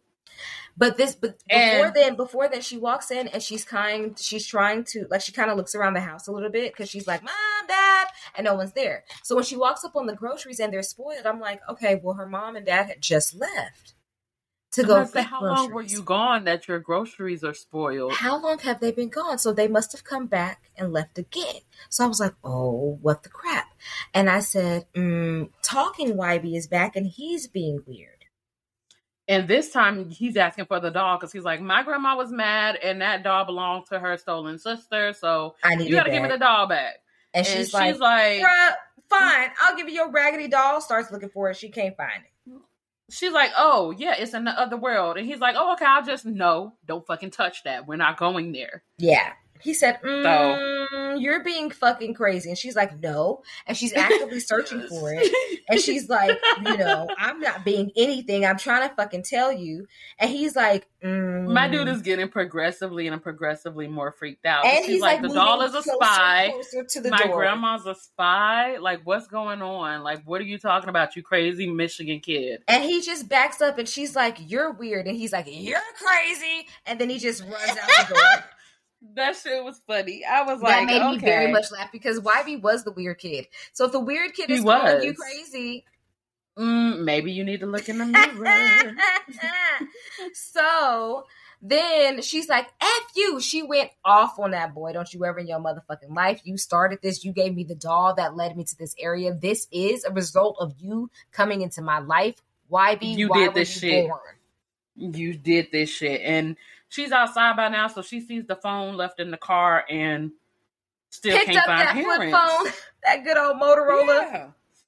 Now she goes to April and Miriam, because that's their first names, and they are sewing the dog's angel wings, and that shit was hilarious. And she said, ain't she supposed to wait till they dead? And she said, just get a jump on it, dear. This one's old as fuck. That mess made me laugh. She said, no, this one here, he about to croak. So, they had some taffy, and the taffy had years on it, which I was like, that's interesting. And she said, she said, what is 100-year-old taffy going to do for me? And they chiseled it. Yep. She chiseled it. And so I said, okay. What's like, here, this might help. Make her a little jade looking see-through triangle thing with the center cut out. Yeah. And I said, okay, it almost looks like jade. All right.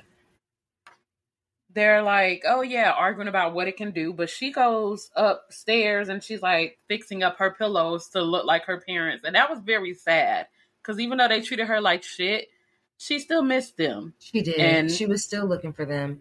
That she couldn't find them, but then she goes to bed and still know them. And then she sees that they're in the mirror freezing, and mom writes out, help me. And she said, oh, hell no, y'all got my mama and my daddy. So now she got to go back. Yeah.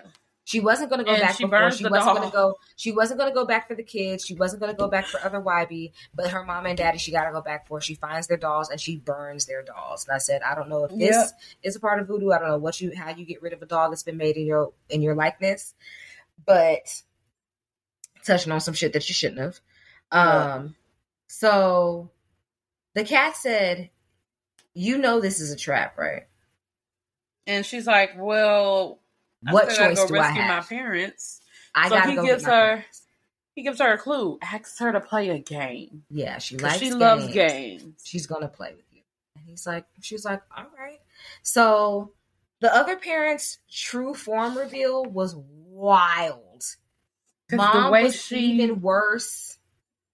She pretended to be her real mother and then just elongated with everything. And then I didn't like other father's reveal. He was all fat and he was intellectually dumbed down. I didn't like that. I don't think that it was intellectually dumbed down. I think what happened is that he had been talking too much and they might have lobotomized him or something, because you notice that he just got, when it started and he was part of the, everything was good and he wasn't fucking up. He was fully functional. He had interest. He was colorful. He was lively. And they took parts away from him as he was speaking on the situation more, until the point where he was just a marionette. Like he was a doll for mom.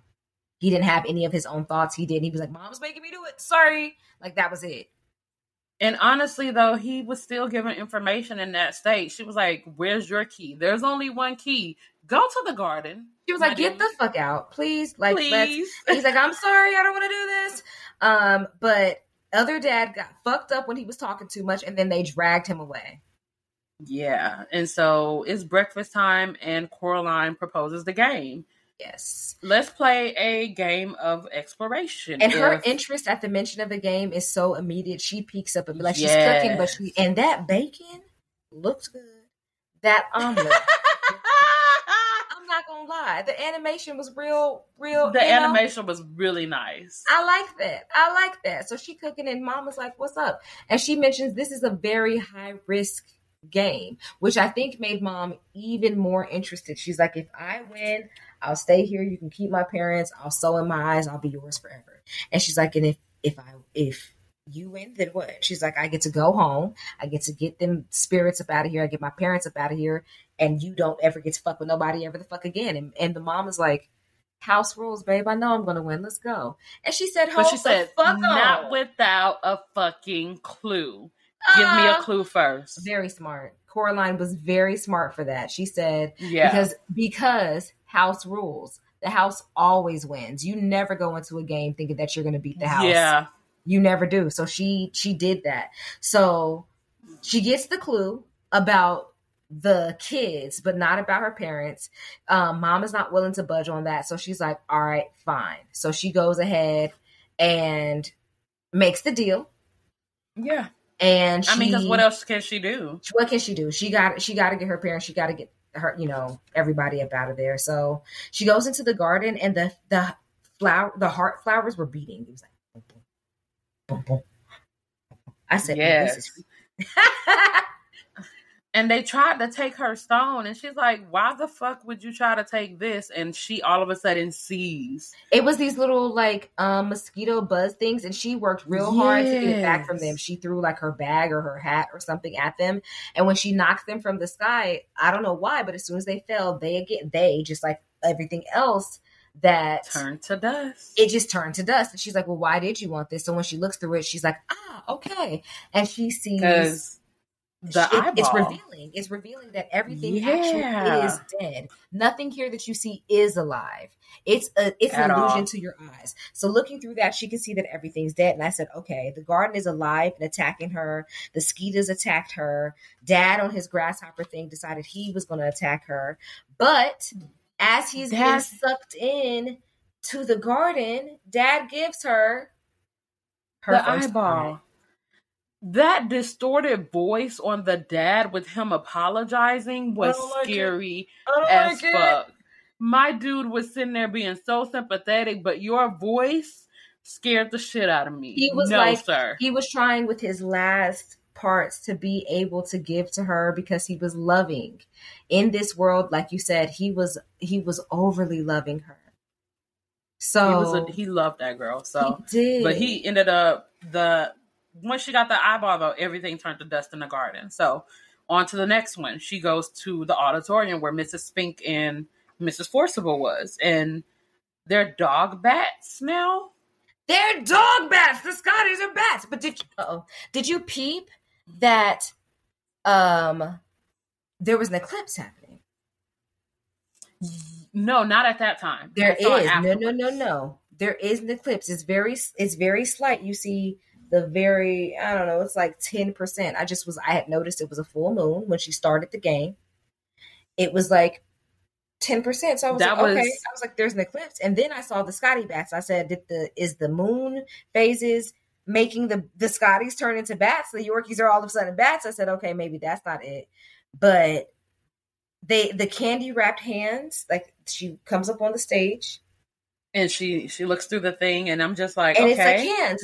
It's a Jolly Rancher hand, and one of them is watermelon, one of them strawberry. Okay, and she's like, oh, this is interesting, and it folds apart, and inside there is another. It's the eyeball. And she's like, oh, well, look at you, so nice to give it to me. And she takes it, and them hands clamp on her ass, and they said, thief, thief.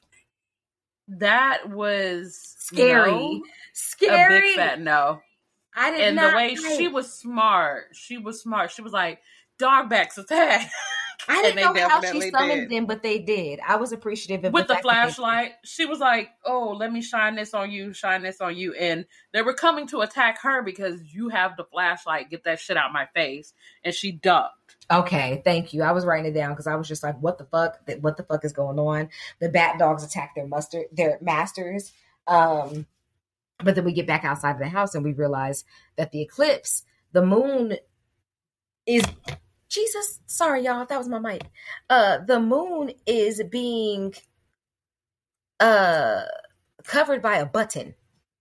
Yes. It's a button. And That's when I noticed. I was like, oh, okay, this is the timekeeper. Okay, I didn't even peep. That's the time that she had to play the game. She needed to have finished that game before it was a total eclipse. Now I don't know how to put my mic. This thing gonna fall again. Okay, thank you. So that turned to dust, so she had to go to Mr. Babinski.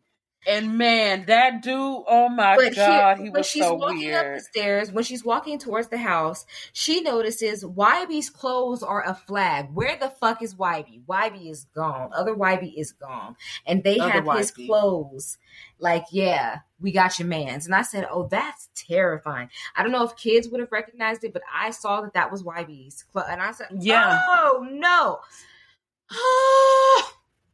It was scary. And she goes up in there and he's not showing his face. He's moving erratically and his voice is changed. I'm just like, he's turned wild on? The mice have turned wild rat and are trying to kill her and attack her. She is working hard to get out. She has busted through like the door. She tumbles, hits her head on the top of the stairs, and the stairs that were already rickety in the real world, in this world just as rickety if not worse, are now falling, and she has fallen 2 stories with these rickety stairs onto the ground. And she threw her excuse me, her jade thing, so now she no longer has that. And did she throw it? Did it fall? Was she freaking out? It just came out her hand. She threw it trying to stop them rats. I forgot what they had, but they had something of her. And they was trying to get her. She was like, no! And she threw it, and I honestly thought it would come back like a boomerang. I don't know why. And it did not. It did not. So these rickety ass stairs are falling. She threw it, and I think the rats were maybe trying to get that from her. And as she falls, she sees that the timekeeper, that eclipse is almost full. Everything is starting to crumble. She is like, oh my fucking God. She is giving and up. She just sits, and as an 11-year-old would when it gets too tough, she sat and she cried. And I appreciated that because she needed a moment to just be like, I don't have this. This is hard. I don't have anybody in my corner. Everybody who was in my corner is gone, except for who? The cat. Because you see, the button almost closes the surface. It was almost full, dog. It was and coming. It stops. And it because stops she has the cat. The cat has the third eye, so she has all 3. He saved her. The world still starts crumbling, but she gets that cat. She gets them eyes, and they make it into the house. And shit is even weirder. The whole inside the house is a goddamn spider web. They're malfunctioning because, like, the furniture that was bugs is malfunctioning. Mom's face is everything is broken. She looks like a broken porcelain doll. And now we know that those were other mom's hands that made that doll at the beginning because she got them fucking bone fingers. She is depreciating as things are not going in her way, right? As the world that she built is crumbling, so is she. And then other mom somehow has the see-through thing. She's got the mouse couture. And I said, what? How you get that? Girl. That was a little interesting, but she's like, listen here, bitch. Like, she's not playing with her. She's really trying to get her. And she's like, go ahead and open the door. And she's like, well, where are your parents? And she's like, they're behind that door. And she's like, oh, okay. Because she knows that if she's wrong, she wins. So she's like, let me open this door. Also, because she swallowed the key.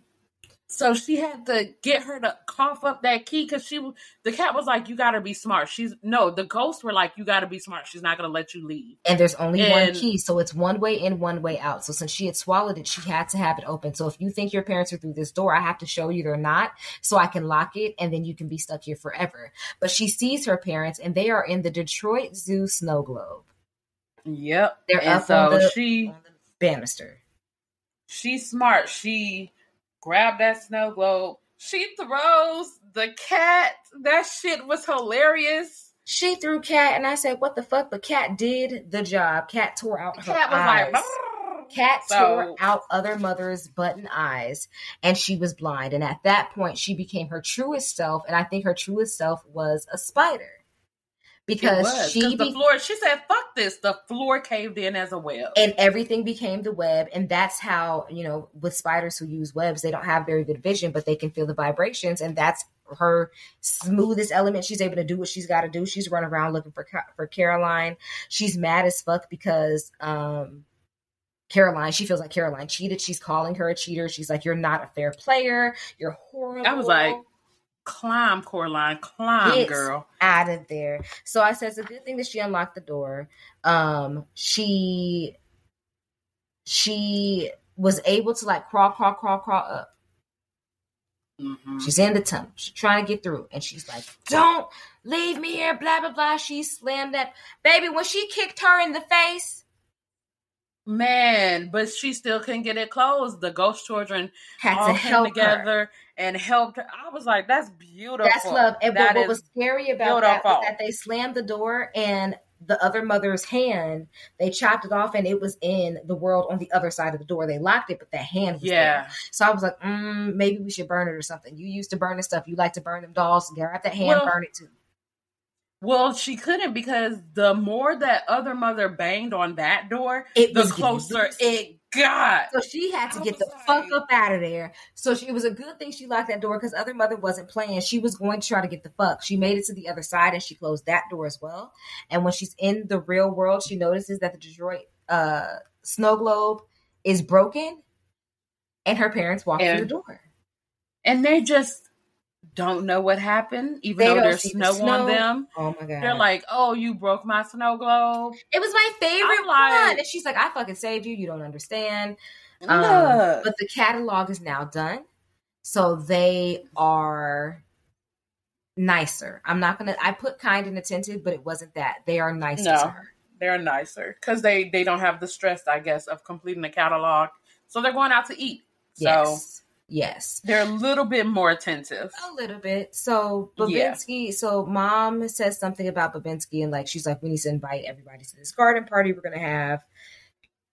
Everything is like, and, but she says, you want to invite Babinski? He's a drunk. And she's like, Babinski's not drunk. He's eccentric. So they're so attentive to the point where they're tucking her in at night now. And even got her the gloves that she wanted that they said that she could not have. So I said, okay. Yes. So that night, as she's in bed, she looks out the window and Kat's there. And she's like, Kat, let me apologize to you for throwing you. My bad, fam. My bad. Throwing you as if you were not real. And Kat in this world cannot talk, but acknowledges, gives her kisses, and is like, all right, we good, right? And Kat has accepted. And I said, but where's the doll and where's Wybie? Because I haven't seen any of these two figures yet. And the doll was burnt. Was concerned. Her doll? Yeah, she burnt her doll as soon as she found out that her mom and her real mom and real father was taken. Okay, so the doll was the spy. I thought she burnt the dolls of them and not her. Okay, so that makes sense. So she goes because it's only the one. So okay, but I thought that there was dolls of the parents.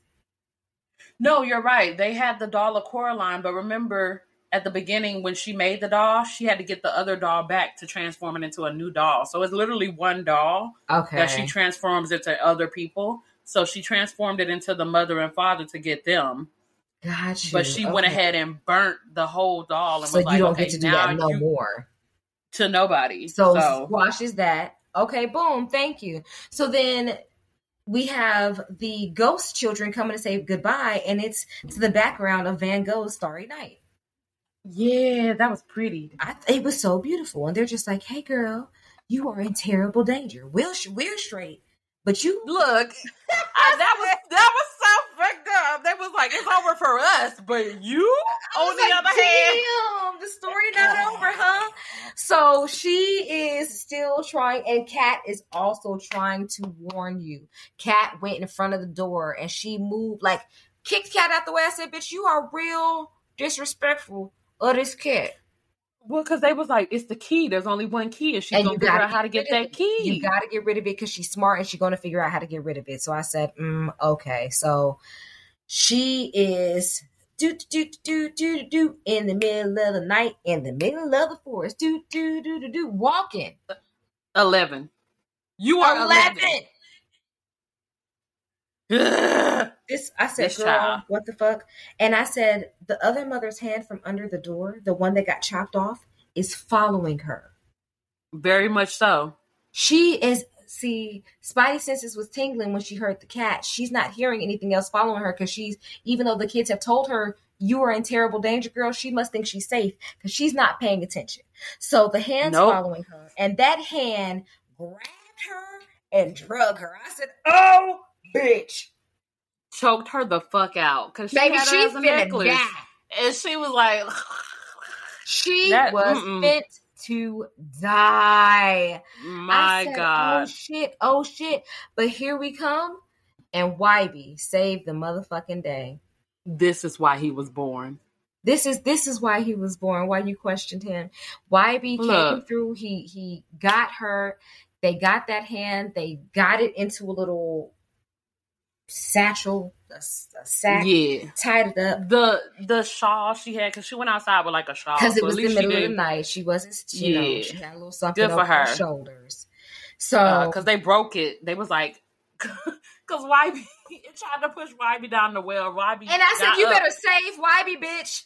Look, Wybie got up and he was like, smash, Hulk smash. And he smashed that shit with a rock. That shit was funny. Yes, he did. So they got that thing into the well. They put the container, like the little top, back on the well. They said, don't nobody need to be in here. The hand, the key, all of that in that deep ass well. Because as you remember, dropped a rock. That thing. And it has to put an ear to it. When does this thing land? It is deep. She's not going to be able to get to it, right? Can't even get out if the hand reassembles. Praise, like you'd have to do so much.